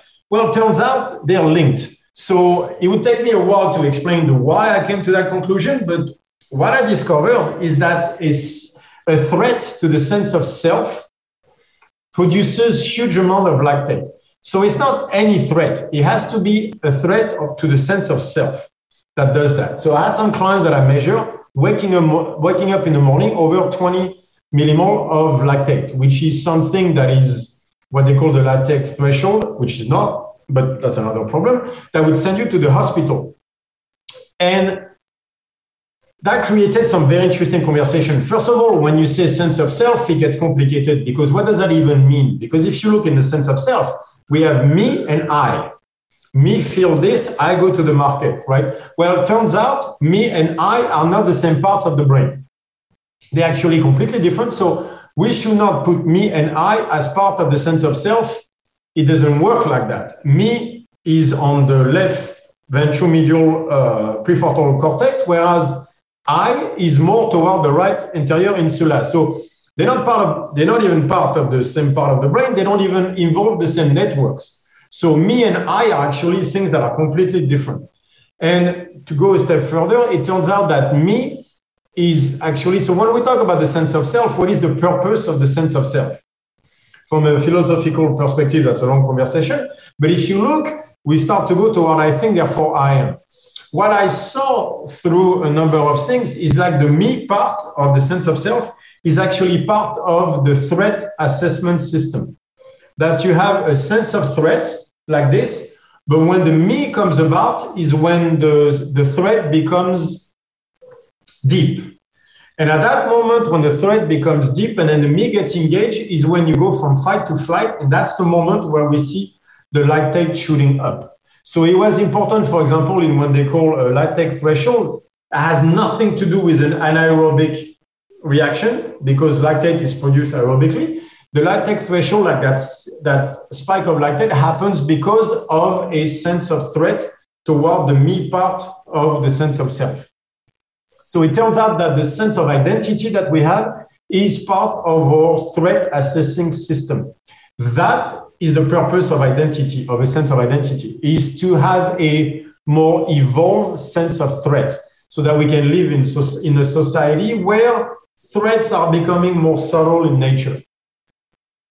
That's a very long conversation. Yeah, no, and it's, I'm just trying to kind of process what you told me as well. So are you seeing a correlation then, for example, a low consistent level of lactate that should be much lower if we'd actually deregulate it, but because we've got stress in the modern world versus being, in full. When you see people with a constantly low levels of lactate, you see someone who's depressed. When you see someone so you'll see anxious people, they walk around at 6, 8, right? Whereas you see the consolidated level, low level of lactate around 1 is more toward the depressed side. It gets more complicated than that, obviously, because that's only one of the markers. Like when we start to talk about stuff like that, there's 15 different markers. But the levels of lactate allowed me, so it's not so much that the lactate at 10 says something, is that I'm going to look at your baseline of 4 weeks, right? And I see that after each training session, you're at 10, 12, 10, 12, 10, 12. And then one of them, you're at 22. That's what we look at. So I don't really look at the level of lactate. I look at when it doesn't fit into your normal patterns. Normally, you wake up at 2, 3, then one day you wake up at 1. That means the day before, something crashed you. You have a workout that takes you to 20 instead of 12. Maybe it's a workout itself, but maybe you felt threatened in the workout. I had a client like that usually after a CrossFit workout went around the 8, 10. Not the most athletic, obviously. Those are fairly low levels of lactate for a hard workout, but that's normal for her and everything. And suddenly, 3 workouts in 4 weeks, in 6 weeks, and she was at over 18. And I'm like, all right, so why? What happened? We start digging. And she tells me, oh, it's because people were watching me. I was at a competition. I'm like, all right, social anxiety. But turns out that's one workout. The other 2, she was in the gym with no one around. So I was like, all right, that's not that. I start looking at the programming of the workout. And all 3 workouts, she did overhead stuff with a jerk form. And I'm like, I talked to her coach and I'm like, let me guess. She goes to her traps all the time. She's like, yeah, how do you know? So I go back to the client and I'm like, tell me something. Does your neck hurt? And she's like, I can take it. I was like, that's not what I asked. I didn't ask if you could take it. I'm not questioning your toughness. I asked, does your neck hurt?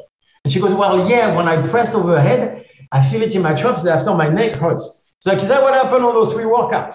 And she was like, maybe. And then, so it turned out that what happens is when she goes overhead, especially with the jerks and stuff like that, CrossFit style, her neck hurts right after. That's a sense of threat to her because when she feels her neck, she feels she won't be able to train anymore and she needs training to stay stable. So her capacity to train is associated with her capacity to be able to stay stable and good raising her kids and with her husband and everything. So anything that threatens, in that case, physical pain like the neck, threatens her family life. That's a real threat. So how did I know I was right? Simple. I made her press a sandbag. 5 sets of 5, engaging the pecs, lactate levels 8. Do a jerk 2 days later, 5 sets of 5, lactate is at 20. She didn't feel the neck on the sandbag. She felt the neck on the push jerks. Why? Because the neck means something. What does it mean? It means her life goes to shit. Not her training goes to shit. Her life goes to shit because her neck hurts. She can't train. She loses her mind. She can't raise her kids. She can't be good with her husband. It doesn't have to make sense to others. It doesn't have to be a rational fear. It just has to be a threat to your sense of identity, a threat on the sense of me. And that's what going overhead was. And that's what the lactate ended up at 20. See, that's fascinating to me. So you say you've got an athlete whose lactate is elevated greater than it should be or depressed or lower than it should be. Now talk to me about what kind of exercise that you'd bring in to help modulate that, if it's exercise at all. Well, it can be, but the key is to identify where the threat is coming from. Right? Like, for example, if it's that lady who's feeling her neck, then I know like I cannot do an exercise that will make her go to her traps too much and press on the neck and her feel pain. That means that I can go overhead if I want to, but the constraint is she can never feel her neck. So that means that, for example, I'm going to program sandbag presses for a while, but not push jerks with a barbell until she has developed the correct mobility to put something overhead without going too much to the traps and hurting her neck. You know what I mean? So that suddenly changes your programming, not in the sense of the movement itself, but in the sense of how it is perceived. So it's all a matter of understanding what the threat is and then using exposure therapy to make sure that they have a normal response to it and not an acute response to it. So the problem is not that you don't like feeling your neck. Who does? The problem is that you have an over-exaggerated response to it. You taking it as a threat to your identity where really what it is too much traps. So the problem is not the threat. The problem is how you react to the threat. And in that case, way too hard. way too hard. So I had that with people like stupid stuff like cardio with people around them, or like there's many different type of anxiety because there's many different type of threat to your identity. So the question is to recognize what those are so that they can be avoided because they put you in flight, which does not let you train the way you want. So that means that sometimes your performance is limited physiologically, not just psychologically, physiologically by a threat that you perceive to your identity. That will shoot your lactate up, which will shut down your body at some point because you cannot produce that much fuel and that much energy without having a reaction physiologically. There's a price to pay for producing so much fuel. Glycolysis produces ATP that turns into ADP, but then that releases a lot of protons that can raise the acidity of the body and shit like that. There's a physiological price that you have to pay into being threatened by an exercise or a workout. So Jeff Nichols, a Navy SEAL and pretty well-respected strength and conditioning coach in the tactical space, was the first one to make me realize that, if I'm coming off shift and, we've had our ass handed to us, maybe we've seen or done some stuff that emotionally and spiritually is exhausting. And then we come back off shift. The old mentality used to be, well, I'm going to go sweat it out. I'm going to go, do a red line CrossFit workout and get rid of all that stress. Well, his whole thing was, no, you're adding more stress. So it'd be interesting taking a police officer or firefighter who's just come off a shift and then does that kind of exercise. And I guarantee you probably see high lactate go into even higher lactate rather than deregulate. But that's the thing. It will depend because you remember you saw some nasty shit that didn't affect you that much. And then you saw some stuff that were maybe not even nearly as nasty that affected you a lot. Because one was a threat to your sense of self, the other one wasn't. It depends. So that's what I liked with the lactate testing is it told me like that particular stress, don't go red line. That one, you're fine. That one, you cannot. If you're this that touches you for so many reasons, background, genetics, culture, like there can be many, many different reasons, but there's a certain things that will threaten you in a way that means that you cannot red line on top of that. You're already way too far in the stress. It will depend on not what the threat was, but how it was perceived. Perception creates reality. You're just doing like almost like a glucometer, but a lactate test with a prick of blood on the finger. And the key, what you're looking at is patterns, right? So it's not necessarily a number. It's the number versus the other. You take your number every time you see when your shift ends, and you're going to end up with a certain number, right? You're tired and everything. Maybe it's high, maybe it's 8 or whatever. But the key is some of those shifts, suddenly you're going to see 14, you're going to see 16, you might even see 20, which is very, very high. And those are the numbers where you go, why? Because that particular shift got to you versus the other ones. They're all taxing, you're always tired, but some of them get to you. The question is finding out why, because that's the threat. That's the one you can't cope with, and that's the one you have to be extremely careful of.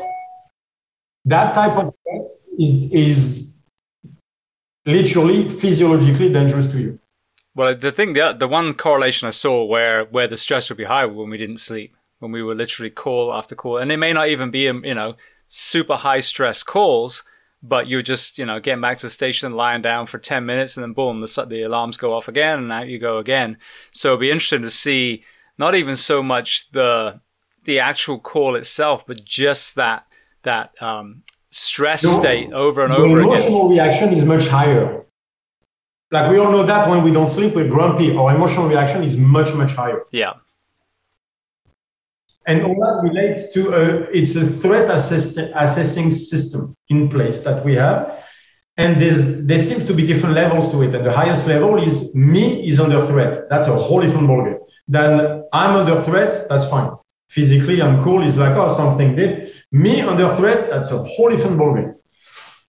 Now, I wonder as well, I'm just kind of trying to break down, all the different things that you're telling me. Organizational stress is another huge one. So that lack of control that we're seeing obviously internationally as well. But I mean, that could be a thing that gets to you. Absolutely. It seems to. I mean, it seems to be like the real kind of elephant in the room. Sleep deprivation is one, but also that element that, when you're being micromanaged where, for example, you're a firefighter or a police officer being told that if you don't take a vaccine, you're going to be fired. That is a threat to self because your whole livelihood is being... some won't care. And to some, it'll be a tremendous threat. Some will be like, whatever, man, it's a vaccine. And you go, really? And to others, it's like, fuck, no, like that's a threat to who I am. And that's why people take it in such a personal way, because to them, it is literally a threat to their sense of self. And that one will make everything spike. And now you're in flight. And the physiological stress in those cases is monumental. But like we see it, and you have to understand that 20 millimole number is very important. It's been shown that when you have that concentration in the brain, it disrupts the brain wave, especially the gamma brainwave, which is responsible for keeping the networks in place. So that means that a certain level of production of lactate in your brain, you literally cannot think straight anymore. Like the networks are being disturbed because there's too much energy being pumped. Well, when you're also talking about sense of self, I mean, this is another rabbit hole I always seem to go down when you're on the show. One thing that people struggle with as well when they transition out of the first responder professions or the military is that sense of self, that identity. Well, I'm a firefighter. I'm James Gearing. I'm a firefighter. And I'm not. I'm James Gearing, who happens to be a firefighter. So when you have, let's say you're fired, let's say you get hurt, again, there's another, threat to that sense of self there too, because sometimes your idea of who you are, your idea of self is actually wrong anyway. Right. And that's the problem with the sense of self is it's built over many layers. And if you start to build it around a career or stuff like that, when that career is threatened to being taken away, then they take away your sense of self. Hence the reaction, the stressful reaction, because suddenly it's not the job you take away. It's a direct attack on your identity. And that feels physically bad because that's the greater sense of threat. You have to understand where the sense of threat comes from. We used to be snakes, or even before that. The snake is simple. He has a bubble. You enter the bubble, it's a threat, he bites you. That's easy. That's a simple thing, right? And then as you start to evolve to our primates, we need to live in tribes. All right, so now it's not that the guy next to me is a threat. Well, maybe not. How do I know? I need to talk to him. All right, so I need to talk to him. That means I need control of the muscle of my face. Otherwise, he's going to think I'm a danger to him. So I need to be able to smile. So that's the vagus nerve, giving you control of certain muscles in your face so you can smile and say, hey, I'm not dangerous. But it turns out that when you live with 8 billion people, some people are dangerous at times, and at others, you need them. All right, so which one is which? Is my boss? Do I like him or do I hate him? If I hate him too much, he's going to fire me. So suddenly your sense of threat has to be extremely subtle, flexible, and being able to evaluate at something at any moment. Right, so that's, evolutionarily speaking, that requires a lot of energy and a lot of moving parts and processing power. And that's why the sense of me is developing in concordance with the complexity of society, is because it is your sense of threat that allows you to live in society. So that means that the job of the sense of me is literally to go, not that one. And there's a physiological response when it's being threatened, because that's the human equivalent of the sympathetic reaction of the snake, but in a very, very complex situation. So that's why certain threats you're fine with, others you're not. It's very, very complex, and it's built over so many things. That's why, like a sense of threat, man, that's why I look at patterns of the lactate, and I can't give you a number, because it depends on not so much on what the threat is, it depends on how it's perceived. And that's based on a lot of things.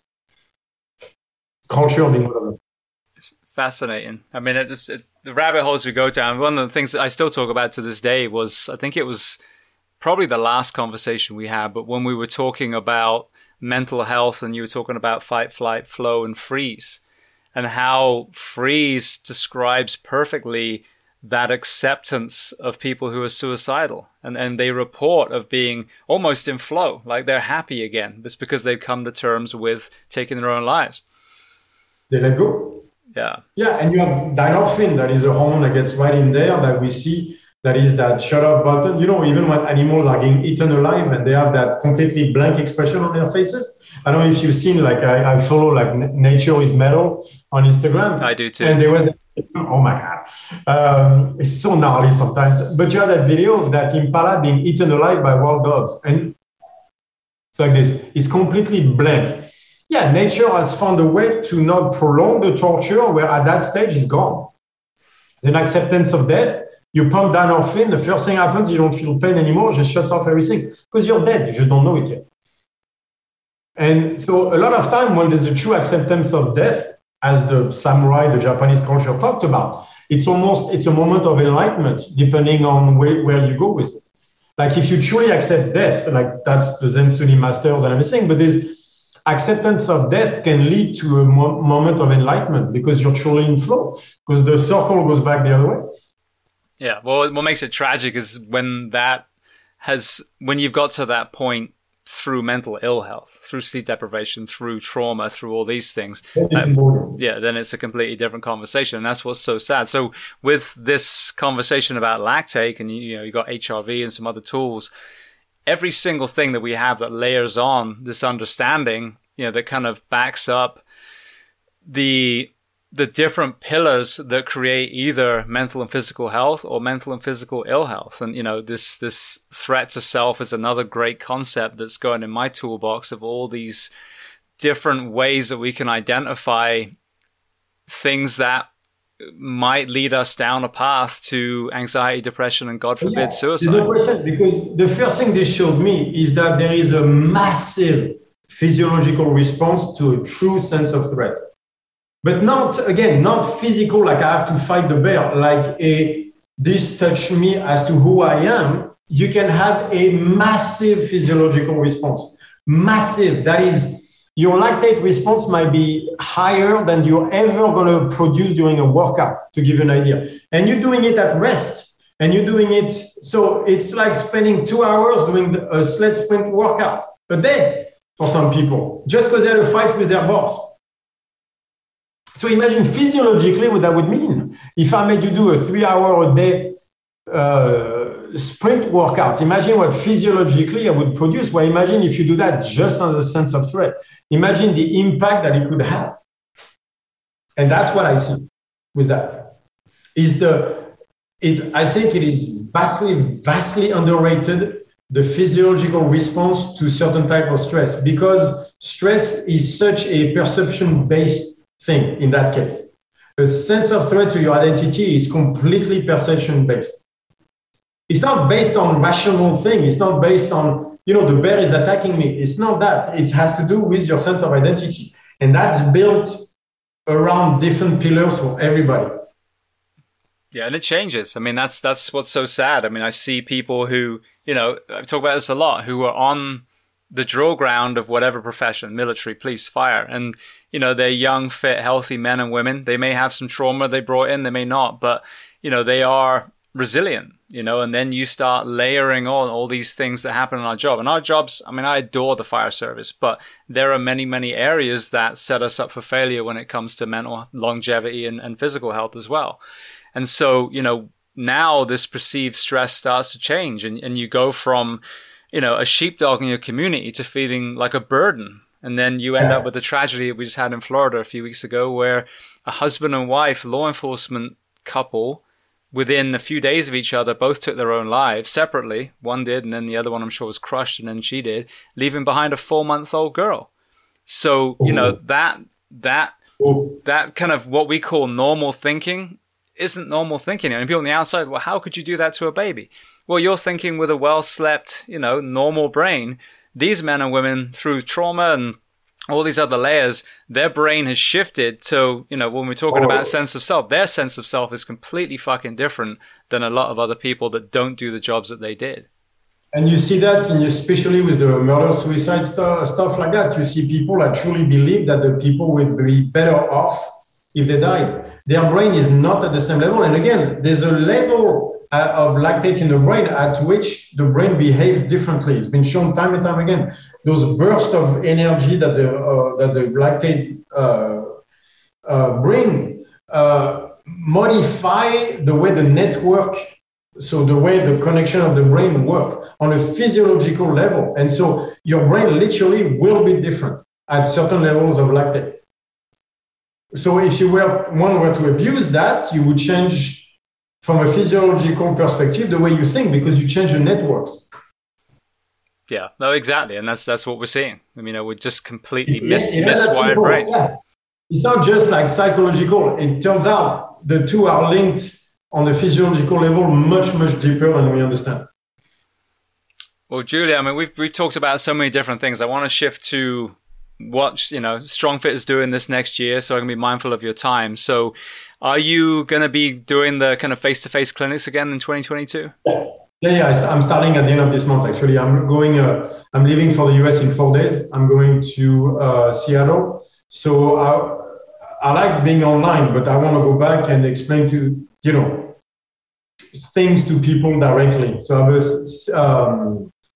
seminar in Seattle, then I'm going to go to LA, and then I should be coming to Florida in late April, I think. Oh, okay. Have you got a venue already? Most likely, was it Tampa, I think, or something like that? Because that was set up before. And then so I promised to go, but then with the pandemic, I couldn't. So I have to go at least there this time. Brilliant. Well, I'm only just over an hour from Tampa. So I'm going to make sure I said I'm only just over an hour from Tampa. So I'm going to have to make sure I get my ass over there. Yeah, that'd be cool. Well, I haven't seen you face to face in a long time. No, not since Torrance. And that was years ago. Jesus Christ. Wow. That was a long time ago. So if you just want to tell people again, what you guys are offering as far as just go to strongfit.com. Like, go there. I explain everything on the website, and then see if you like what I say. We'll see. Beautiful. All right, and you can listen to the multiple episodes that we've had prior to this too. Exactly. To do that. All right. So just to wrap up, then I'll ask you the same questions I did last time. First one, is there a book that you love to recommend? It can be related to our multiple areas of discussion today, or something completely different. You know what I would say?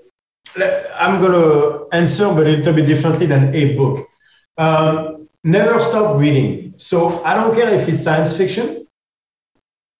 Never stop reading, because it's a muscle that will atrophy if you do. And you do not understand how important for your brain it is to read. Like, you process information so much better when you do. So read stuff that you like. And one of the greatest science fiction book there is Dune. Don't watch the movie, even though it's good. It's visually stunning. Read the book. Read the book, then watch the movie. You'll enjoy the movie 5 times as much. You cannot watch the movie if you haven't read the book, because it's so complex. You missed more than half the movie if you didn't read the book first. Brilliant. All right. Well, that's great. I mean, one of my friends, Josh Brolin, was in that movie, so I know he was very proud of it. But yeah. Fuck yeah! Plus, come on, he's one of the biggest badasses in the entire Dune universe. Is Gurney Halleck. He's such a badass. Like, I'm sure he was happy. I would be so happy to be Gurney Halleck. You don't understand. All right. Well, speaking of that, so the movie Dune, and any other movies or documentaries that you love to recommend? I haven't seen. Honestly, I don't watch TV. I don't watch movies. I don't watch documentaries. I'm away from all this as much as I can. I just read, man. Like, it's the more I go, the more I distress all of this. I am tired of those movies telling me how to think, who I should be. Like they're all turning toward that woke bullshit left and right, and I just can't take it anymore. So I'm barely watching anything. The last documentary that I saw that I loved was Ramen Heads. That, like the documentary about that ramen noodle chef in Japan. Yes. That dude is completely insane. It's awesome. I love ramen too, so I did watch it. But I have to say, I was a little grossed out by all the dead shit that they were boiling in the back. Right. But that dude is completely insane. And like, the craftsmanship just won me over, but it's completely insane. It was awesome. It's stuff like that I love watching, but honestly, I stay away from all that stuff as much as I can. The influence, Hollywood is responsible for more ill in the American society than people understand. Yeah, I talk about it a lot with the perception of masculinity.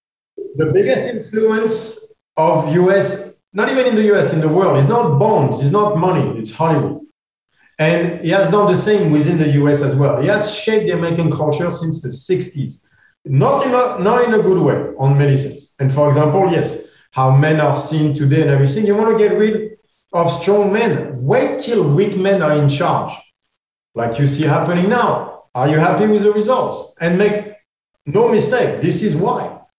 You have weak men in charge. And ladies, I don't think you like it either. Yeah. Well, conversely, I think one of the other things I talk about a lot is you had these kind of two-dimensional facades of strong men, the Rambos and, fucking Terminators and all that. I mean, then I'm sure the actors are great, but that's not what a man is, and I point to this all the time. And even that is seen as, like patriarchy and all of that. We just slowly but surely chopping at the idea of a man that is strong. It's a mistake. Those are the ones building society. We don't manage it. That's what women do. Women make a house a home, but someone has to build a house too and keep it running. Once you get rid of strong men and you give power to, if you think strong men are bad, boy, wait till you see what weak men can do. That's Jordan Peterson who said that, and I happen to agree completely. Mm-hmm. Well, I think the facade is that the strong men have no emotion, that there's no yang to the yin, and it's like the strong men are men. They are compassionate and kind and care and empathetic. And so if you try and be this facade of a strong man, you're going to end up staring at a bottle or a pill bowl. There's simple numbers to look at. Look at the families that do not have a father figure in the center. The kids do significantly worse. Those are numbers. It can be looked at. You don't have to believe me on this. Look at the numbers. Girls and boys without father around do worse. Society stuff like drug addiction, shit like that. We need men too. Not just women. We need men as well. We have to stop with the idea that gender war bullshit coming out of Hollywood is a bad idea. We are a team. It's an arch. We need both sides. Men, but we all say it, like behind every great man is a great woman. A woman will break or make a man. Like all men know this. We need women. Equality is not the same thing as similarity. It's just not the same. We can be equal and not the same. It's not the same thing. Yeah. Well, I like the phrase, it takes a village too. Outside of just the home, the community. And I think that's something that we've lost, the tribe that you talked about. Imagine a tribe where tribe member Steve tried to take all the money. He'd end up strung up to a tree. But we allow it in modern society. Yeah. That's a huge mistake. Absolutely. All right. Well, then the next question, is there a person you'd recommend to come on this podcast as a guest to speak to the first responders, military, and associated professions of the world? That you haven't had yet? You would get burned at the stake if you could get Jordan Peterson on your podcast. I would love to see it, and my guess is not everybody would be happy. He gets so much shit for people that really do not listen to what he's saying. Like, to say that the guy is transphobic is ridiculous. But he's one of the deepest thinkers when it comes to psychology that I've listened to in a long time. And his recent struggles with benzos, with anti-anxiety pills, would be a great subject. And how poorly the medical industry knows how to deal with something like benzodiazepines, addiction and issues and side effects. And like almost no one knew how to deal with it. It was his story. He had a podcast where his daughter explained what he went through. It's a crazy story.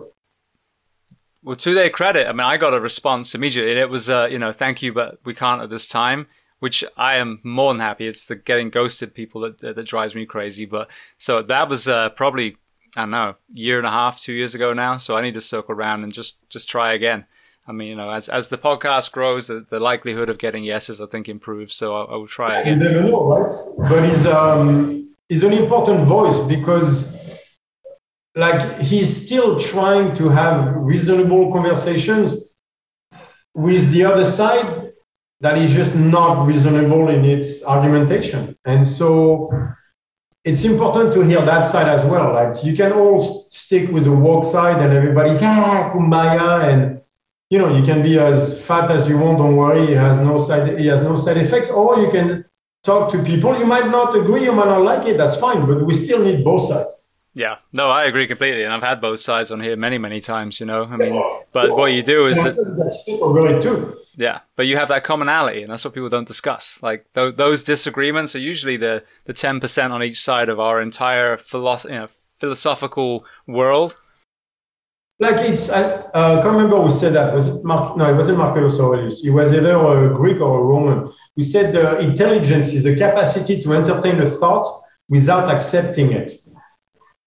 That's the sign of a trained mind. Absolutely. Sounds Greek. Probably Greek. But that's the true sign of a trained mind. Can you entertain a thought without accepting it? And the answer is apparently not. About getting triggered. You don't have to accept it. You're just thinking about it. But it seems people are incapable of doing that. It seems like it's a disease that they let entering in. That tells me you haven't read. That tells me you have not read philosophy as you should have at 18, that you have not trained your mind. The Stoics have a lot to say about it, and they were mostly right. Absolutely. All right. Well, I will, like I said, I will certainly try and get him on. I mean, I have before, and I will circle around again. So the last question before we make sure everyone knows where to find you, aside from the website, what do you do to decompress? Is there anything new that you found the last couple of years? I live in Rio. There's a beach, a local beach right there. It's kind of a private beach. Only the locals know about it. It's called Joachinga. It's one of the most gorgeous places there is. We go there.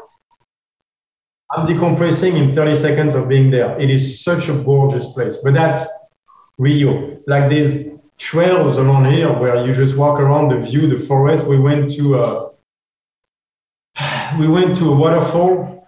It's 10 minutes driving from here. We're walking there. We're going to the waterfall. It's gorgeous. There's a beautiful snake passing by, like as green as the foliage. I'm good, man. Life is easy. Life is easy for me. It's easy here. Now, with that threat to self, when you think of Rio, sometimes you think about some of the poverty and some of the crime over there. What have you seen with that element and, with the pandemic through your eyes in 2022? Nearly as bad as people make it. Is there poverty? Yes, there is. I live in Africa. There was some there too. Is there inequalities here? Tremendously. It's inequality of knowledge. That's where it is. Like the problem is the education system more than the money. People here that can't read or write. The rate of illiteracy here is actually fairly high. The education system is the problem. And the violence, it's violent, sure, but there's places in LA where I wouldn't go either. It's the violence you see is usually two gangs fighting each other. That's where people get shot. It's things like that. Where I am is very safe. It's between gang members around drug areas where it's being sold and where gangs fight and stuff like that. It's actually not the way the Western media portrays Brazil. It's not like that. It's just portrayed a very, very specific way. It's like when you see France in Hollywood movies, man, it's the same shit. Like Brazil, they want it to be a favela where everybody's packing guns and ready to shoot left and right. Are there places like that? Yeah, just like some people carry a baguette in Paris and have a beret. Yes, that's true. Some people look like a cliche of the Parisian. That is very true. And some of us do sit at cafes, terraces, watching people walk by. Totally, that is true. But that's not all of Paris. There's actually people having normal lives as well. Brazil is that too. You find the same people everywhere wanting the same thing. Just the scenery changes. But a lot of things here, they outside of wearing a mask, they have no lockdown whatsoever. Zero. People go out. We went to the movies. There are parties. So they don't have nightclubs because they're closed, but they have bars where people dance. So, I mean, it's the same shit. So, is there poverty? Yes, there is, but it's poverty of education mostly. Yeah, which is interesting as well, because when you look at, again, the kind of tyranny of the past, that's the first thing they attack is the education. That's the one. Yeah. That's the one. That the biggest tyranny of, it's not money, it's education. You want to keep people down, that's what you do. I see it here in Rio, their capacity to process information is much lower than what I see in Europe. And that means that responses are much more emotional. They need emotion to do things. So they need to create emotions as a fuel to do things instead of going sometimes through a rational argumentation instead. That's the difference. And that is a poverty of education first. And that's how you keep people down. It's education, not money. You can give them whatever money they want. They'll spend it on shit or stuff. Like a lot of stuff when you see favela, it looks like shit. Doesn't have to. Coat of paint, stuff like that. They could take care of it. They just don't do it. Like you see that here, like we're talking about, ecotourism. This place is the worst. I'm at the waterfall. Some people fucking left, and it's only locals, left like beer bottles in a corner. They just went to eat and left all their shit there. Beer bottles, stuff, plastic, they don't give a shit. But that's not being an asshole. That's not, it is. But it's not money-based. That's education-based. It's like, dude, don't do that. Don't do that. Like, that's just, it's not, don't do that. Like, that's processing of information. I mean.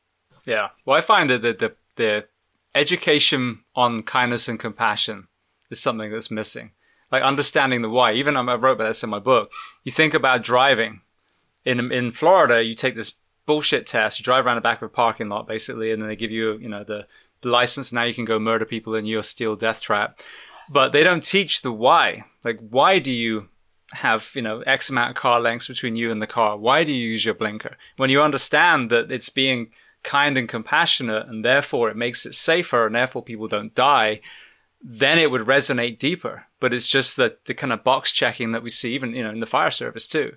We don't have training. We just go to training. They check the box and they say, well, you had training, versus, spend multiple attempts to really understand the craft and kind of absorb that lesson. So that's what I see with a lot of that. It's selfishness through ignorance. And it's not the people that woke up and go, I'm going to be an asshole and leave my litter everywhere today. It's just no one really grabbed them by the collar and said, look, this is the impact. Someone's going to fucking pick that up, or a bird's going to choke on it, or it's going to blow into the bushes or whatever. But every ripple effect of what you just did is negative. Right. And that's a tyranny of lack of education. That's why I see all the time in all my travels is always that is the level of education will decide so many things. It's crazy. It's so much lower. It's crazy. It is. It is indeed. And that's what Sebastian Junger talks about too, is, where there seems to be the most happiness when you measure it on whatever metrics they use, is the smallest gap between the most wealthy and the least wealthy. And then where there's the greatest divide is where there's the greatest, depression, anxiety, and overall unhappiness. So when you look at how we're being drawn, we're being pulled apart. And, the highest kind of affluence is a Grand Canyon from the poverty and the homelessness that exists in the same country. I think they always say Brazil, Brazil, Brazil, but look at the US now. It's easy to, I love when the media decides that Brazil is the centerfold for all that stuff. Where I'm like, did you see what San Francisco looks like? Because I was there a bunch of times and I've never seen so many clearly insane people, medically insane people. Those people are dangerous. They're crazy. You can tell schizophrenia full effect. I've never seen so many of them on the streets. It's crazy. All the homelessness problem that they have, whether San Francisco, LA, and everything is you're looking at countries and making fun of them and everything, but just, it's not doing so well right now. No. Well, I appreciate your perspective. I mean, obviously, you're from France originally, and as you said, you've lived in multiple countries all over the world, multiple continents. So, it's always so important, I think, to ask people who are actually there, whether it's a soldier that was in Afghanistan or whether it's a strength and conditioning guru who lives in Rio de Janeiro. This removes all the sensationalism and just gets a perspective from a normal human being that lives amongst a certain group of people. For me, all the countries that I've seen, it's crazy how the level of education affects the culture. It's crazy. Take it for someone who was in Africa, where they, because of the Jesuits, they have actually a very good education system. Where I was in Africa, and you could see, like, it's just the differences are crazy. Beautiful. So people, if they obviously want to go to strongfit.com for all the information on Strongfit, where else online, social media, the best place to follow you or reach out to you? Yeah, Strongfit1 on Instagram. Otherwise, that's it. It's a website or Instagram on Strongfit1. Brilliant. Well, Julien, I want to say thank you so much. We've been chatting for another 2 hours. We've gone all over the place. So I appreciate it. Thank you. My pleasure.